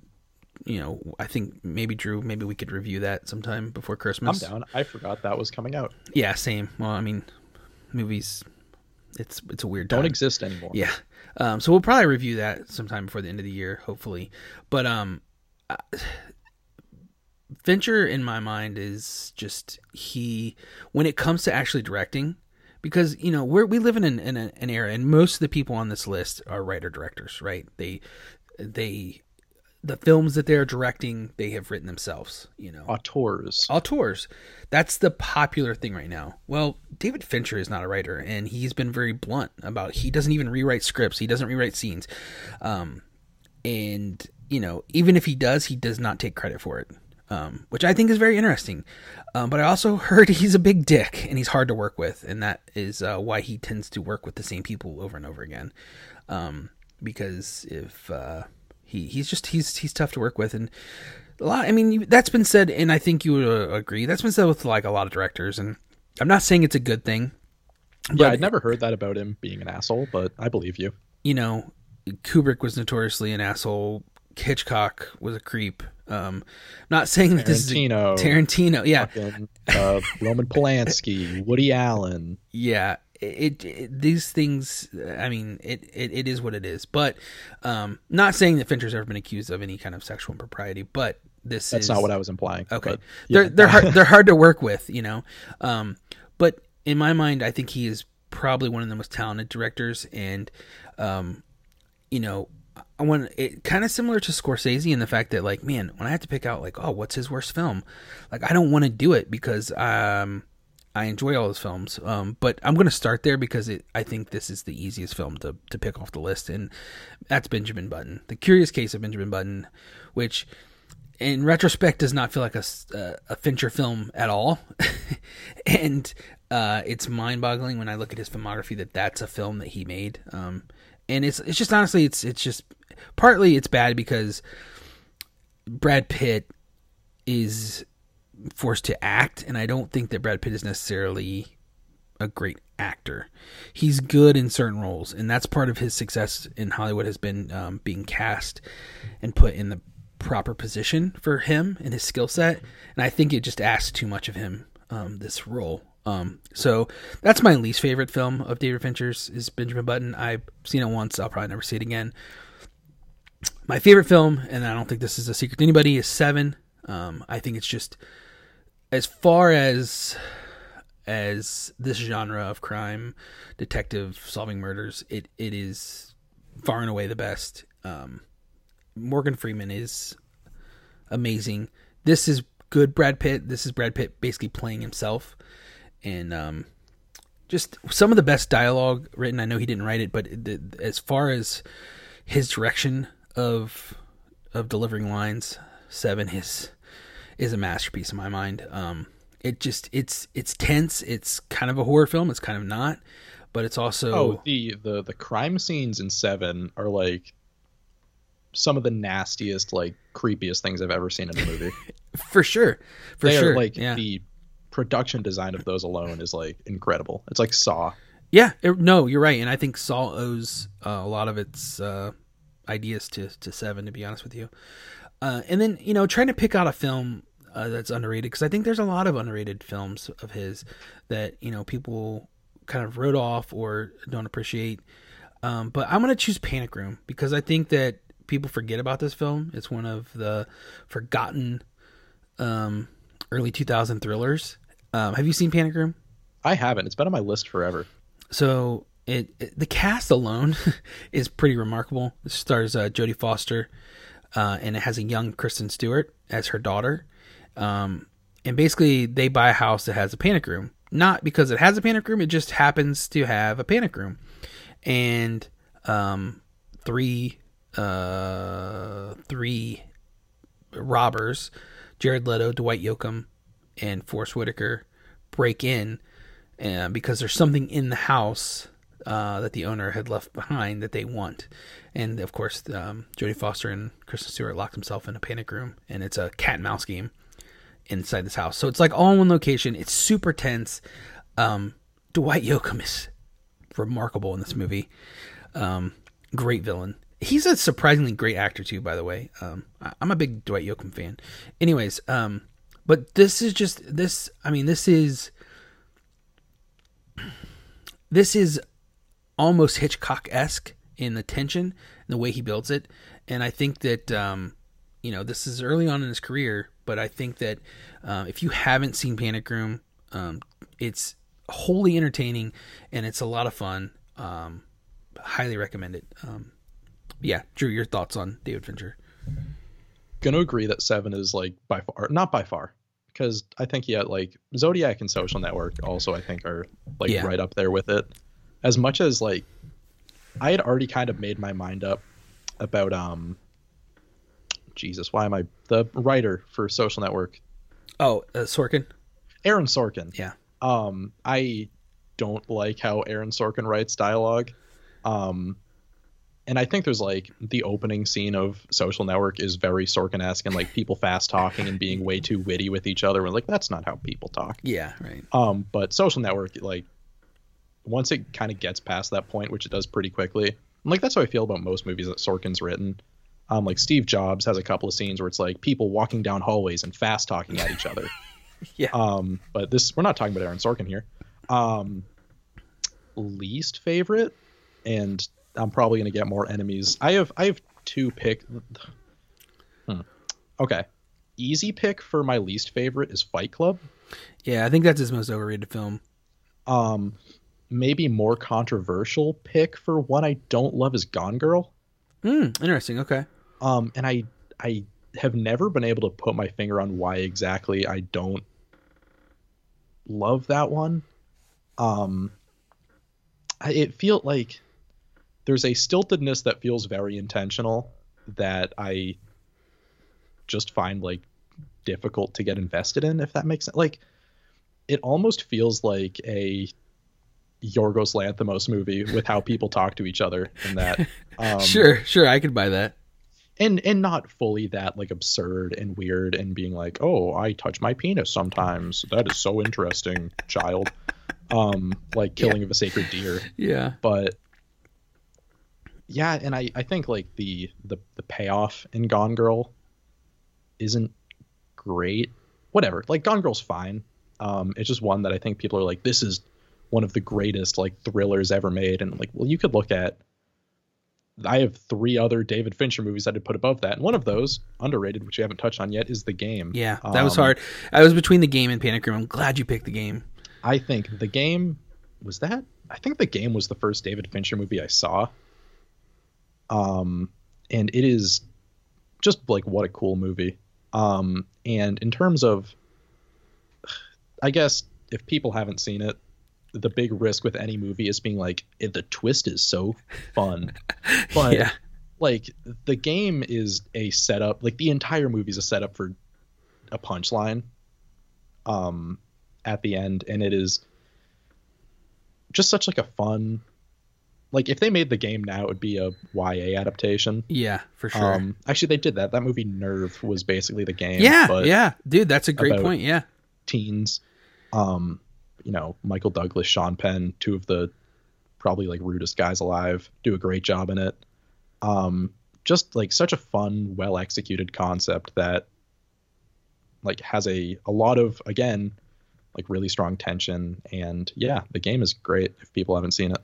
Yeah, it's one of those movies that you wouldn't think would live up on a rewatch, but it really does. It's just a fun movie. I think I liked it better. Like I really loved it the first time I saw it, but then I watched it again. I'm like, oh, this is an awesome movie. Like it's probably his like pulpiest for sure movie. Like it's very silly. I mean, it takes itself, like presents itself as taking itself very seriously, but I think like everyone involved is aware of like how silly of a concept it is, and like by the end it's like explicitly obvious where it's like, oh, this is like, we're not taking anything here seriously. But yeah, The Game is awesome. Yeah, it's I'm surprised it didn't spawn sequels, to be frank. I don't know how well it did at the box office, but it just seems like a movie that Hollywood would like to make 7 of. You know, The Game 2, Game Over. exactly. Yeah, so David Fincher on my list, not yours because you hate him. He was on my short list. I only said maybe the reason we thought that was a pejorative was because we were talking negatively about Prisoners, but I still think Prisoners is a good movie. Okay. And the crime aspect of Prisoners feels a lot like a Zodiac or Seven to me, at least. Which is kind of like, in my mind, those are the 2 like quintessential Fincher movies. Yeah. Like that's kind of who I see him as a director. I'm like, oh, he's the guy who does the serial killer movies, even though that's only 2 of them. Yeah. No, I see what you're saying. I definitely feel you, and he's more of a crime director, honestly. Yeah, like yeah. if you look at his filmography, I mean, almost every film, with the exception of a few, are about crime in some way. Breaking the law. Yeah. All right, your last non-crossover. This one, I feel like I'm gonna have the least smart things to say about, because this director is, I think, just like a really smart guy. But Terrence Malick, which I was looking at your Letterboxd score for my favorite Terrence Malick movie, The Thin Red Line, and I think maybe we disagree a little bit on some of this. But his, like, first, in terms of a guy who is just like in control of a scene and camera placement, like especially in The Thin Red Line, like it gives itself so much time to just like look at landscapes, even though it is a war movie through and through. Got nominated for Best Picture alongside Saving Private Ryan. I think it's a better war movie than Saving Private Ryan. And just this, like, because there's no real central character to some of his movies do, but especially like a movie like The Thin Red Line, where it's just like, okay, how are events affecting people? And he has all these like schmaltzy intellectual like monologues that I totally understand if people are turned away by, and like that's like pretentious garbage, which is like totally reasonable. But yeah, just a amazing visual director, I think. And you also look at like older films of his, like Badlands too, which like that came out in 76, I want to say. 73. Fuck. Close enough. But like even then, that early in his career, just had these beautiful landscapes. And you know, I think Badlands is like the least Malick movie, because it's mostly just like Bonnie and Clyde. But it's still really good, and I feel like I should put that as, because I haven't, like, there are a couple Terrence Malick movies that people are like, this one sucks, like King of Cups I haven't seen, or Knight of Cups, whatever that one's called, and Song to Song I haven't seen, but when he hits, I think he hits hard. And yeah, just another like very personal yet sprawling and ambitious director. So what's your favorite? Oh, Thin Red Line. Thin Red Line, and then your least favorite? Probably Badlands, and then underrated. I think all of his like great movies are pretty appropriately rated, and I think there are people who would like argue that like Badlands is his best movie. Underrated, because like Tree of Life is appropriately rated. What are your thoughts? I'll come up with an underrated. Yeah, sure. So I think we have like opposing views on Terrence Malick, which I think is interesting. My favorite movie of his is Badlands, which I haven't seen in probably 15 years, so I should probably revisit. But there's something. So the Starkweather Fugate killing spree of the 50s, which is like, this is based on a true story. I don't know why, but ever since I've seen this movie, I've been obsessed with that like idea, and I think that Martin Sheen and Sissy Spacek are just terrific in that film, and I think it's the least, I guess, Malick film. Maybe that's why I like it so much. I would say, and I like The Thin Red Line. That I don't really know what you meant by when you said. I think. Oh, yeah. I just saw you had like 3 stars. 4 stars, but come again. It's okay. I misremembered. It's okay. No, I mean you have a 5-star review on it. That's why I was checking out and see. My least favorite film of his is Tree of Life. I just think I think he has become super pretentious in the last 10 years. To be honest with you, that's fair. Like Knight of Cups. Actually, you know, I will say you haven't seen Song to Song. I actually kind of like that movie. I know that a lot of people didn't. Yeah, I only mentioned that because I heard not great things about it. I haven't seen it. But I think his most underrated movie is The New World. Sorry.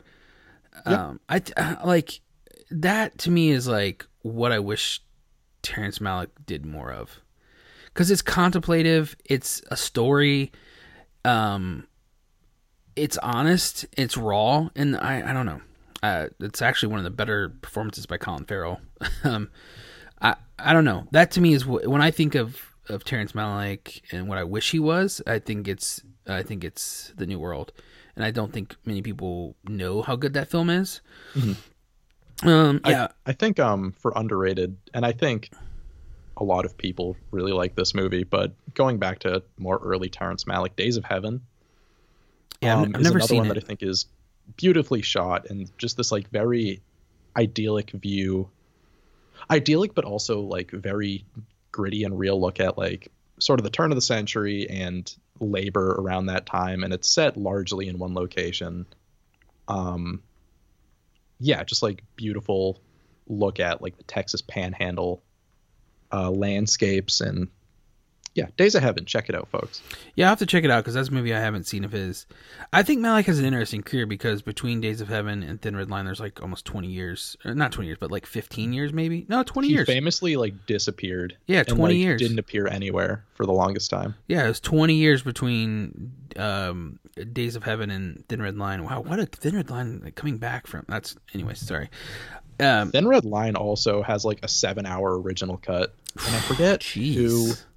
There's somebody in that movie who, while they were filming it, is like, I'm pretty sure I'm the main character, and then is like in a scene. Oh, in the final cut. Yeah. Was it John Cusack? Yep. Yeah, you're right. And like you look at the cast for that movie, and like every 2 seconds, you're like, is that Woody Harrelson? And then he's in like 30 seconds and gets his ass blown off with a grenade. I mean, if you just go down the cast, it's. I mean, Nick Stahl. Like, I'm not even talking about the main people, but like Nick Stahl's in it. Jared Leto, like Tim Blake Nelson. There's a lot of faces that you'll recognize. Thomas Jane is in that movie. Yeah. And I also kind of going back because I made a flamboyant statement about it being better than Saving Private Ryan. Bring that up because like I also think Saving Private Ryan is like a very well made movie.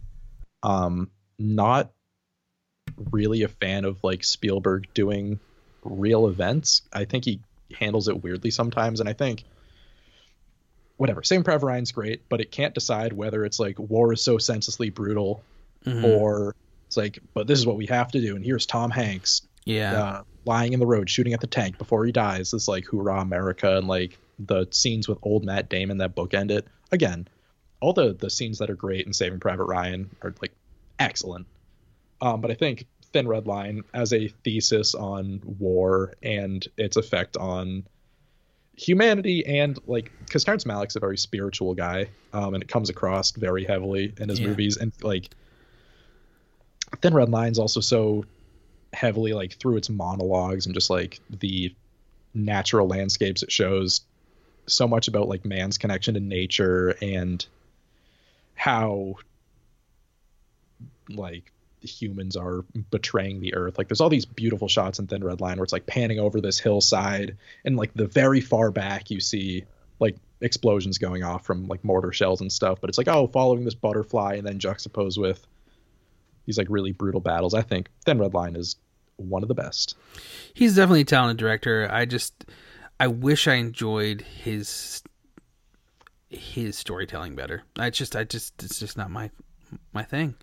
I respect it. Yeah, and but I totally get somebody who would put him, because he is very visionary. He's a visionary director. I mean, there's no question that he sees life and he sees filmmaking through a different lens, and I appreciate that. I've yet to see A Hidden Life because I was really trying to see it in theaters last year and could never. Like the one theater near me that was showing it was at like always a really inconvenient time, and I still have to see that, and I feel like I've never seen one of his movies in theaters. I feel like it probably services just the way he shoots things, but I need to watch that soon because from what I know, it's really great, and it's him like super explicitly dealing with religion, kind of through, I forget where, I think it's like Nazi occupied Holland or something. Seems fascinating. Looking forward to checking that out eventually. All right, so let's talk about where we overlap, and I'm going to start with the Coens because they have probably the most robust filmography out of everybody that we really talked about. Honestly, I mean, with the exception of Scorsese. Mhm. And they even Scorsese, they rival as far as the amount of films they've made, and they've been making movies for a long time, since the early 80s, mid Yeah, I 80s. mean, if I had to pick a favorite director, it would be the Coen brothers. I think just in terms of a like plurality of films that they've made, where I'm like, it doesn't get better than this, you know? Yeah, and Like they 5-star movies, the Coens have more than anyone. and they cross genres too. They like go from, they can do anything. Comedy, they can do western, they do crime thriller, mob, like they do everything. I mean, Yeah, it's but like at the same time are taking like their very specific sensibilities and worldview and like applying it across genres, which I yeah. think is like maybe the most compelling thing about them, because I think their like philosophy on the world is like, maybe there's a god, maybe there isn't. Don't think about it too hard because you'll never know until You're it's too gone. Yeah, late. yeah. And like things are random and people are like stupider than we give them credit for and are terrible to each other. Um and yeah, no, I like they kind of apply that. Like I don't think there's a single movie they've done that doesn't touch at those themes. Recently I watched Blood Simple for the first time, Ooh, nice. which is such an interesting movie to me because like it's nowhere near their best, but it feels like they made Blood Simple thinking that they're never going to get a chance to make another Yeah, movie again. yeah. They're like, we need to get at, because it's like 90 minutes long. I think it's like maybe 97. But there's so much there that exist in their later movies too, and how consistent they've been across their entire career with just like how they view the world and the way people act. Just fascinating directors. Yeah, I definitely agree with everything you said. I also think that they have a unique talent for bringing out the best in actors. Oh, you want to talk about Brad Pitt? Brad Pitt and Burn After Reading, Yeah, like yep, so good. yeah. They cast probably better than almost anybody in Hollywood. It's just yeah. If you look at some of the actors that are in leads in their films, you guys like oh, we'll get to it. I'll get there in a minute. But I think that they're terrific. They're great at what Yeah. they do. What is your favorite? My favorite, and this is a movie that's become like very personal to me over the past couple of years since I saw it for the first time. But Inside Llewyn Davis is, I think, at like this point in my life, the like film that means the most to me. I think just the like themes that it gets at, because like Llewyn is like a fuck up and like lives very aimlessly and kind of like accidentally self-sabotages at every possible like opportunity he has, but it's just like a guy going through it. Yeah, that's a great way to put it. Yeah, And it's another like pretty plotless movie, which is rare for them because I think usually they're like very heavy on. Yeah. And like I'll get to a couple other Coen movies that I really want to talk about, but more so than other ones, it's just kind of about a person, and I think maybe like he is an asshole, but is probably their most like relatable protagonist because he's not a pawn in a wider like game that they're creating. There's a really interesting interview that Guillermo del Toro did where he's like interviewing the Coen brothers, and he asks them about the scene in the movie where he's on the highway and he's driving and he like passes Akron, which is where his like the son that he didn't know was born lives. Yeah.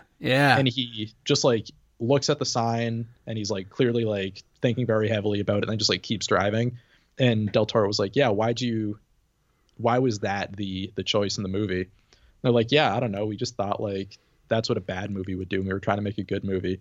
And the way that they write scripts is so interesting to me. And I think it's apparent once you know this and like watch their movies, is that they like write them chronologically without like sometimes having like an end goal in mind, but kind of just write them as they go, which I think is super interesting and weird. that all their movies work as well as they do. But then you look at a movie like Burn After Reading, where it's like, okay, two like dumbass like Planet Fitness employees find this like highly classified, or what they think is a highly classified floppy drive or CD of like CIA information, and just them like totally fucking that up. And how like I think that's probably my pick for underrated. That or a Miller's Crossing, which I also really love. Like Burn After Reading is so funny.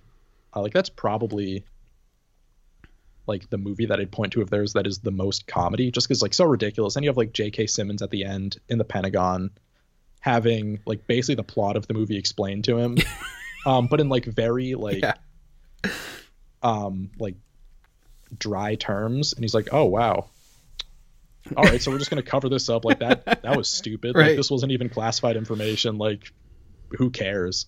Burn After Reading is incredible. And as with Miller's Crossing, if like want to talk about genres, that is so heavily just a mob movie, but with their kind of style, like, okay, there's a million characters here with like very specific needs out of each other, and their paths are crossing, and like the audience kind of always having this like omnipotent view of everything that's happening and are aware of like, okay, this person knows this person knows this, they don't know that each other knows that, and like kind of waiting for it to all like build up to a climax, and it is almost always a super satisfying payoff. That is a lot of people regard Miller Crossing as one of the best scripts ever written in Hollywood. Yeah. And then what is your sorry. No, go ahead. But I still think at the same time, like, not a lot of people have seen it. Like, it feels like it's never in the conversation for Coen Brothers movies, and I think totally it is agree. one of their best. What is your least favorite? Probably True Grit. I haven't seen the bad Coen Brothers movies. I haven't seen Intolerable Cruelty or Lady Killers. I own both of them, but it's like I could watch the ones I like or ones I haven't seen that I know I'll like. But True Grit, not a bad movie by any stretch. It just kind of feels like the least compelling story that they've told. Yeah, I don't know. And it's like I typically like Westerns a lot. Like there are plenty of contemporary Western movies that I've really liked recently. Like Sisters Brothers I thought was great. But yeah, something about True Grit just didn't really click with me, and never found it as like, even slow moments in other Coen Brothers movies, there's like a lot of excitement to it. Or at least like, a lot to think about with like Llewyn Davis, which is never like an exciting movie. It's just a guy hanging out. Yeah. And like playing some cool songs. But there's a lot of emotional weight to it. And there's emotional weight to True Grit too, but I don't know, feels like the weakest of their good movies to me. Interesting. So I'm with you on like, so I was like trying to think of, so Inside Llewyn Davis is probably my favorite. But I knew you were going to pick it as your favorite. And it's strange because I would, when I looked at their filmography, I never would have said, oh, Inside Llewyn Davis is my favorite. But when I started looking at their movies, I'm like, you know what? I think that is my favorite. But True Grit is also one of my favorites. And I think it's funny it's your least favorite. No, it's good. Differing of opinions, man. That's what makes the world go round. I think that True Grit, and the reason I love Westerns, but I think the original with John Wayne is one of my favorites, John Wayne performances, and seeing them make this movie their own, and they changed this. They changed it. It's closer to the book actually than the original. But Matt Damon and Jeff Bridges' performance is just, it's outstanding, and I really appreciate this movie a lot more than I think you did. But I get what you're saying, because it's not as it has probably one of the worst, when the horse dies, that's like brutal. But worse. Sorry, I thought of a worse Coen Brothers movie than that I've seen. Okay, which is Buster Scruggs. Oh, really? Okay, yeah, I can see that. It's fine. Yeah, I could see that. I I'm not a huge fan of that either. Lady Killers is terrible. I'll just be honest with you. I mean, you haven't seen it yet, and Tom Hanks trying to do Coen Brothers. We talk about them, casting films. That was just a misfire, and there's a reason. The DVD is within arm's reach. I got it from Goodwill for $1.50. So, and that's well worth $1.50. Good job. I think, and then this is, I don't know. Maybe my opinion will change, but Hail Caesar to me is the most underrated film because that movie didn't get love at all when it came out. Similar to Burn After Reading, I think that you could compare the two as far as like that's like an era of their work too. Burn After Reading is like late 2000s, but kind of that stretch of Coen movies. Even True Grit, I think people don't really talk about that much. Yeah, no, I agree. And A Serious Man, it could be thrown in there as well. Mm-hmm. But I just think Hail Caesar is it's a love letter, but it's also like a condemnation of Hollywood. You know what I mean? Yeah. Like it's at the same time, it's a love letter, but at the same time, just being like as hard as hell on the Hollywood system and the way that actors were treated and still are treated and as properties, and the studios just manhandling or blackballing. Like speaking of casting, I just think their ability to actually get a good performance out of Josh Brolin is masterful. But yeah, I don't have anything. They did it twice with that and No Country for Old Men. Yeah, right. Exactly. Which I feel like we'd be remiss if we didn't at least mention. Like, that's the one that everyone's like, oh, No Country for Old Men. Rewatched it relatively recently. Still good, folks. Javier Bardem in that movie is maybe one of the best performances in anything. Mm-hmm. Sure. Yeah. And again, it's like fucking been circle jerked to death on like Reddit. It's the Fight Club of the Coens. Pretty much, yeah. Like the coin flip scene, and again, it's like all Cormac McCarthy's writing. Yeah, right. Which, but I also whatever. I talked about Cormac McCarthy 2 episodes ago, but their style kind of blends well together because he also has this like very damning view of human nature. And No Country for Old Men is like the least funny Coen Brothers movie. Like it doesn't really dwell on like the absurdity of it. Like how absurd the story is kind of where it like drives the darkness of it all from, is that it's like, oh, this is completely random. And like Llewellyn's fate being off screen is, I think, just like fits so well with how both of those, or all 3 of them, kind of operate, the Coens and McCarthy. So yeah. How funny is it that Inside Llewyn and Llewellyn were 2 really. But we didn't even mention Big Lebowski or Fargo. But I do. Where Art Thou? Yeah, I was gonna say. I want to say the thing. Oh Brother, Where Art Thou? They do have this penchant for music, because even if you look in like The Big Lebowski or Raising Arizona, they know music as well, and I think that's important aspect of their filmmaking, is their ability to mix in music. But yeah, the original songs for Llewyn Davis I listened to outside of like, I want to listen to a soundtrack, which I never usually do. Oh, same. I'm completely with you. Yeah, Well is like probably one of my favorite songs. Yeah, I love it. I'm with you. Or even like what's it? Green Green Rocky Road is another one that's like out there to listen to. It's like great. Justin Timberlake, great in that movie. Again, casting, just like very smart choices. Adam Driver's short cameo. I could talk about Inside Llewyn Davis for like 3 hours, but John Goodman. Yeah. Oh yeah, the friend of the Coens. Yeah. Yeah. I'm same. All right, so let's go on to our last director. And of course I saved him for last because he is my favorite director of all time. Paul W.S. Anderson. I was happy to see you have him on your list, because I wasn't sure. I don't know if we ever. I blow Thomas PTA. I blow him all the time. So everybody on the podcast that listens knows. But I don't know that I'm really sure that you were that into him. What are your favorites and least favorite, and so on? Favorite? I'm coming at this with a lot of controversial choices today, I think. And I think I know what your favorite is. But Inherent Vice is so fun. Um, and PTA has like a very difficult style to nail down. Like, you know, a Paul Thomas Anderson movie when you see it, but if you just had like Phantom Thread and Inherent Vice next to each other, you wouldn't be like, oh yeah, those Yeah. movies were like the two subsequent ones from each other in his filmography. Like, they're so different. Yeah, I totally agree But with that. Yeah.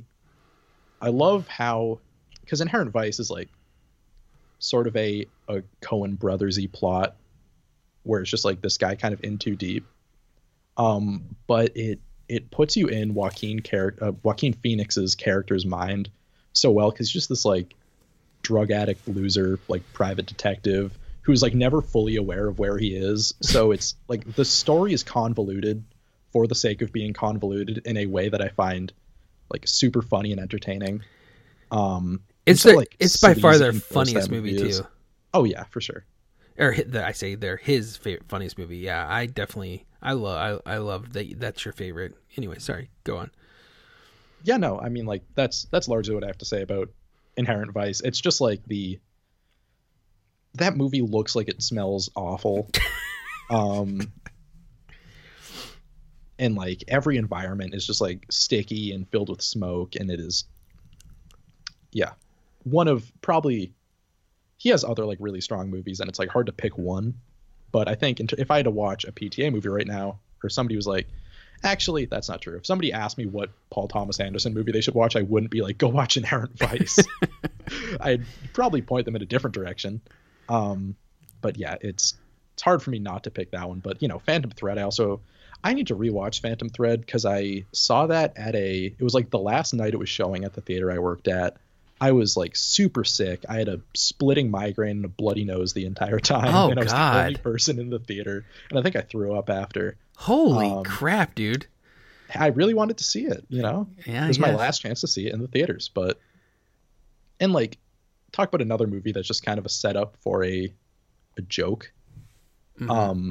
Like, that movie presents itself. Like, I remember sitting in other movies, like having the trailers play with my dad, and Phantom Thread, that trailer would come on and be like, that looks boring. Which, like, yeah, it looks like some like stuffy, like stupid period movie that would go straight to like I don't know, streaming BBC? services that only elderly people subscribe to. Yeah, Yeah. like BBC or like some like British channel.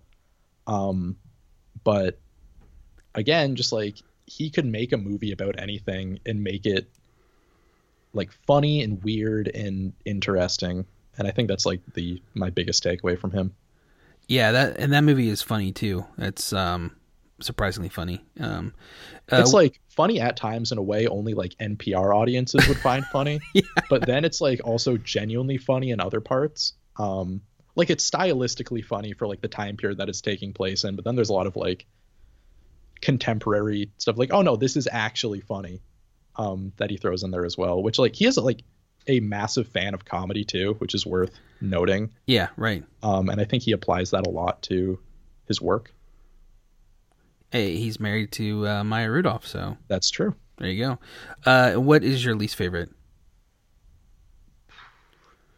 That's tough, because I don't, because all the ones I've seen are ones where I'm like, yeah, that could be a favorite. Like The Master, I also really think is fantastic. Least favorite, fuck. Boogie Nights, maybe. Okay. And then what is what is there an underrated one that you think is his most underrated that people kind of forget about? I think Inherent Vice is also probably fitting for that one. I feel like people you had a could pretty double up there sour for sure opinion on that. Yeah. When that dropped, it was like, this is weird. This but is weird. I mean, it is, and it was like relatively well reviewed, like critically. But I think, yeah, people have more mixed opinions on that one than I think they do other. Like, I think like There Will Be Blood, which I'm sure we're about to talk about. Like, everyone talks about that. Everyone talks about like a million of like Magnolia. I feel like people are relatively hot on, but Inherent Vice slept on. Yeah, I totally agree. My underrated movie is Inherent Vice too, because I think you're right. Like, if you look at if you go and just like look at the way that films his films, like on Letterboxd, for instance, are reviewed, it is probably, I'm looking right now, next to Hard Eight, which Hard Eight was another one that I was thinking about putting as my most underrated. I haven't seen that one. Like all his films are like 4 and above rated on Letterboxd, with the exception of Hard Eight and Inherent Vice. And I just don't get it with Inherent Vice. To me, that is like his most underrated. That movie, it's just an interesting movie, and and even though I think it scares people because it's 2.5 hours long, but it's like all of his movies are long as hell. Yeah, that's true too. Like, yeah, except for Punch Drunk Love, which is like a half hour or an hour and a half. I mean, that and Hard Eight, yeah. But no, yeah, you're going for 2.5 hours if you're going to a PTA movie now. I mean, it's just the way it is. But that movie is so rewatchable. Out of all his movies, I think it is like one of my least favorite film of his is The Master, and just because I don't think it's a satisfying film. To be honest, I think it's way harder to like emotionally connect to. Yes, it is 100%. I think the performances are outstanding. Like Philip Seymour Hoffman and Joaquin Phoenix are terrific, but it's just not a rewatchable film for me. And Inherent Vice is wholly rewatchable. Like, and even if you just watch it in chunks, I think Joaquin Phoenix's performance in that is one of his best. And dude, the cameo, is it really a cameo? I don't know. Martin Short's performance in it is just terrific. Yeah, I don't know. It feels, you're right. I think you mentioned Coen's, like it feels like a Coen film in a lot of ways. And just like how like much it throws at you, where it's like, this is a lot. It doesn't matter. This is more about how like the character manages it. Yes. Feels very much like a Coen movie, and maybe that's just because I'm like such a big fan of theirs, and I'll like naturally compare anything to them. But no, I agree with what you're saying. And then you said, we'll talk about There Will Be Blood. It is my favorite film of all time, and it is my favorite Coen or PTA film. But it has, I feel like it has some resemblances to the Coen brothers as well. In the nihilistic. I don't want to say that PTA is hopeful in his films, but even like Phantom Thread has a hopefulness to it. Even The Master has a hopefulness to it. Go down all of his movies. I mean, there's a sense of hope at the end of all of his films, with the exception of There Will Be Blood, which is just has a brutal ending for its two main characters, and probably the most nihilistic lead in any film is Daniel Plainview. I think it's sorry. No, I think that There Will Be Blood is a modern masterpiece, and it is a wholly American film, and it is I think it is the great American film. It just it's about oil, it's about greed, it's about the dark side of capitalism, it's about religion. It's just so much that goes into this, and film. Also how all those play into each other. Yes, like I think how greed and religion are incompatible.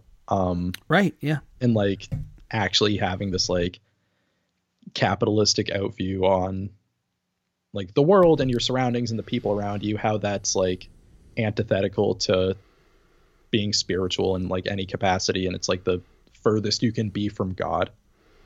I think is what that movie does super well. Also, like maybe the great book adaptation, like single greatest adaptation of a written work, is There Will Be Blood, of Upton Sinclair's Oil. And like a looser adaptation than maybe others would, but it is an adaptation for sure. And I think that when we talk about casting, Paul Thomas Anderson, I think draws a lot from the Coens in that too, because he specifically writes for an actor, and I think that's important. And Paul Dano's performance in that movie is like, because he gets so overshadowed by how good Daniel Day-Lewis is. Yeah, but like two different characters, and is equally as like desperate as Daniel Day-Lewis is. Like he's like freaking out for the entire movie.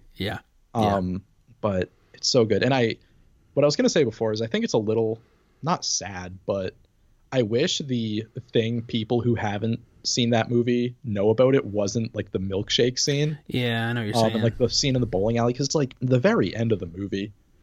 And like, yeah, it's good, but I feel like the movie is going to be better for it if you're just like watching it without having seen the climax of the movie. Right, and that's not even, to me, that's not even the best acted. I mean, to me, the best scene is the scene in the church. Yeah, I mean that, and Paul Dano is really the lead in that scene. Where he's preaching and he's like smacking Daniel Day-Lewis. Like that scene is the scene of the movie. Like that is the point of the movie where you're like, holy fuck, this movie is awesome. Paul Dano is so selective with roles that he picks, but he's always incredible. Yeah, he spoke to that. I watched an interview with him when he said early in his career, because he's obviously really young, that he wasn't that way. And he, after filming with Daniel Day-Lewis, and Daniel Day-Lewis is historically the most selective actor probably ever. Yeah. He realized, like, I don't want to just make movies for the paycheck. I want to make movies because I want to make them. And he said that he really realized that after doing Cowboys and Aliens, because it was so terrible. Yeah. That he was like, I'm only going to choose movies that I truly, truly love. And if you look at that, at the last half of his career, well, I'd say half. Give me a second. Hold on. I'm sorry. Somebody's knocking at my door. Go away. Hello. Hi. Oh, are you doing a podcast? Yeah. Oh, sorry. What's up? What time are you going to work? 5. Oh, can I borrow your car really quick? Yeah. I'm leaving this in, by the way. That's fine. Okay. Slice of life. Yeah, slice of life. There you go. But yeah, Paul Dano, I think, has turned into a great actor, and I'm glad he's not just making movies. I mean, if he can afford himself to do that, then good for him. Also, dipped his foot in directing. Was that Wildlife? Is that what that was called?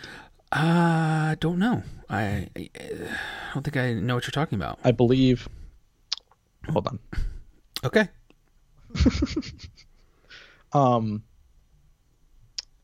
Directed a little film called Wildlife, starring Jake Gyllenhaal and Carey Mulligan.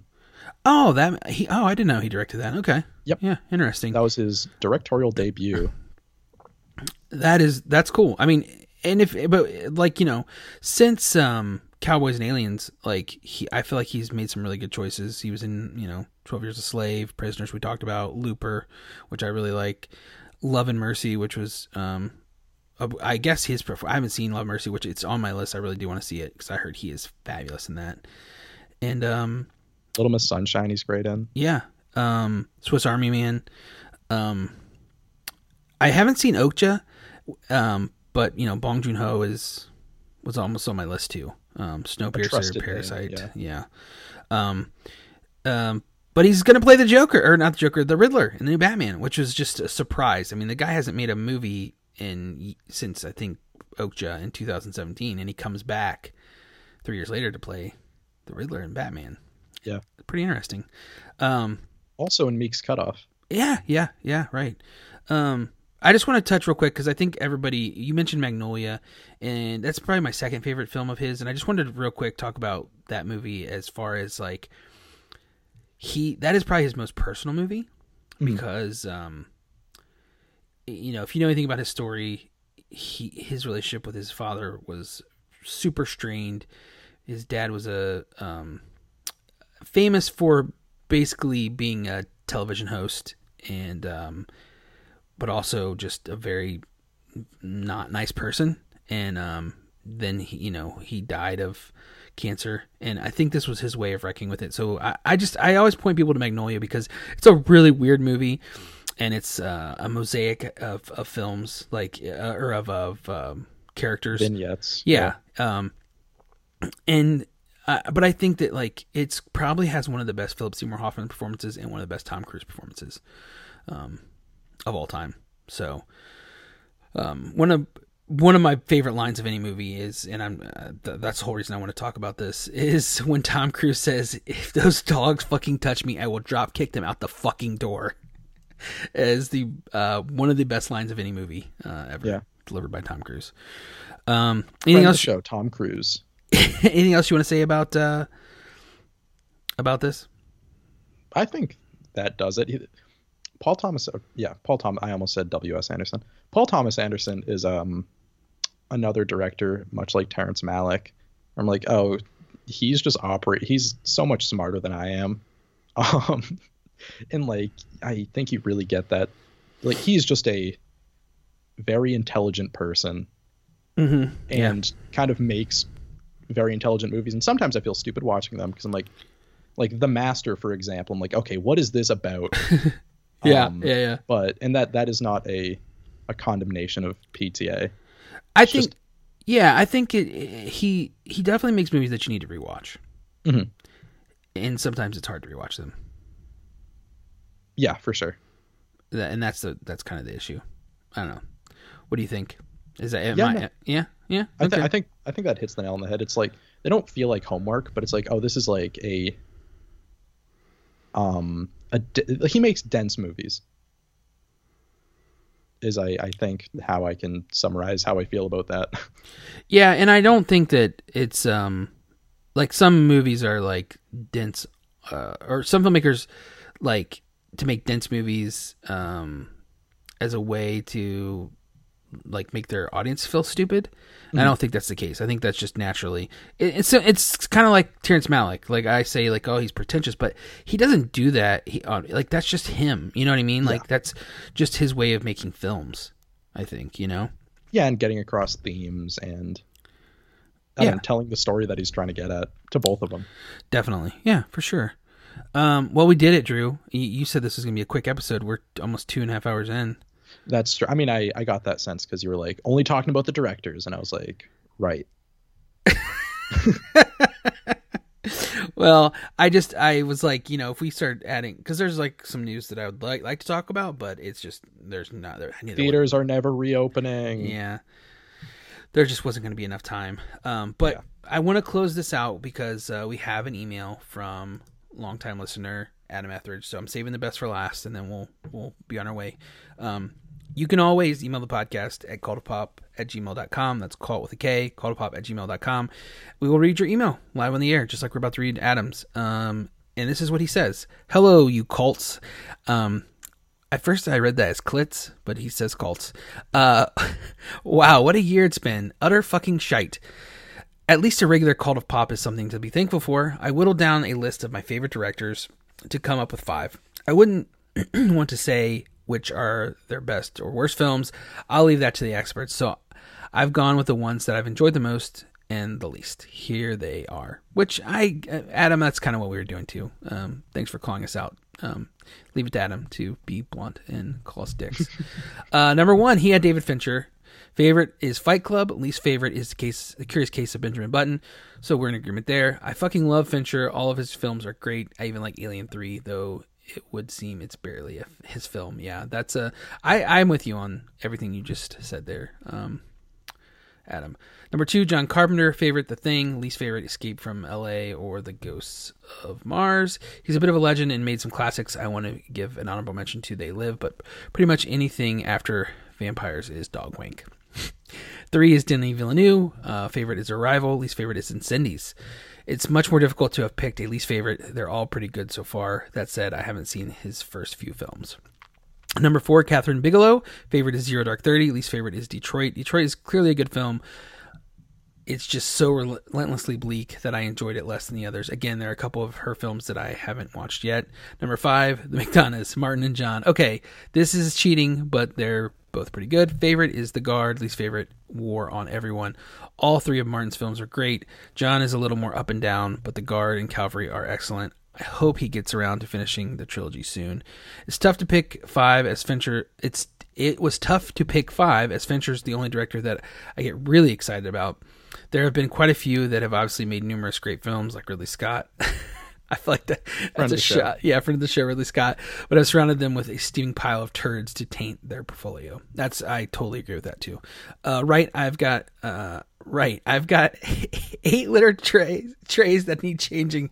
The cats aren't going out at a minute either. The house stinks of ripe shit. Keep calling, love of Adam. Thanks, Adam, for the email. I didn't read that last part until just now. It was the first time I read that last part, and I almost lost it. We can't have swears on this show. We gotta bleep that out. So we had similar. We had Crossing Paths, and we talked about leaving John Carpenter off. The McDonoughs, I think, was an interesting ad. Have you seen Calvary or The Guard? No, I haven't. man, Calvary is one of the most moving films I've ever seen. I always forget about it, and it makes me sad that I forget about it. I highly recommend everyone listening to this podcast, including you, Drew, go watch Calvary. It is a fabulous movie that needs to get more clout. Great job, Adam. Thanks for bringing those up. Anything you want to say about the email? Thank you for writing it. Thank you for writing it. All right, that's going to do it for this episode of The Cult of Pop. Let us know your favorite 5 directors. Let us know what we missed and how we can do better next time. Let me know what I was wrong about. All hate mail can be directed towards my Twitter DMs. They're open. Ooh, open DMs. All right, that's going to do it for this episode. We will catch you on the flip side. Bye.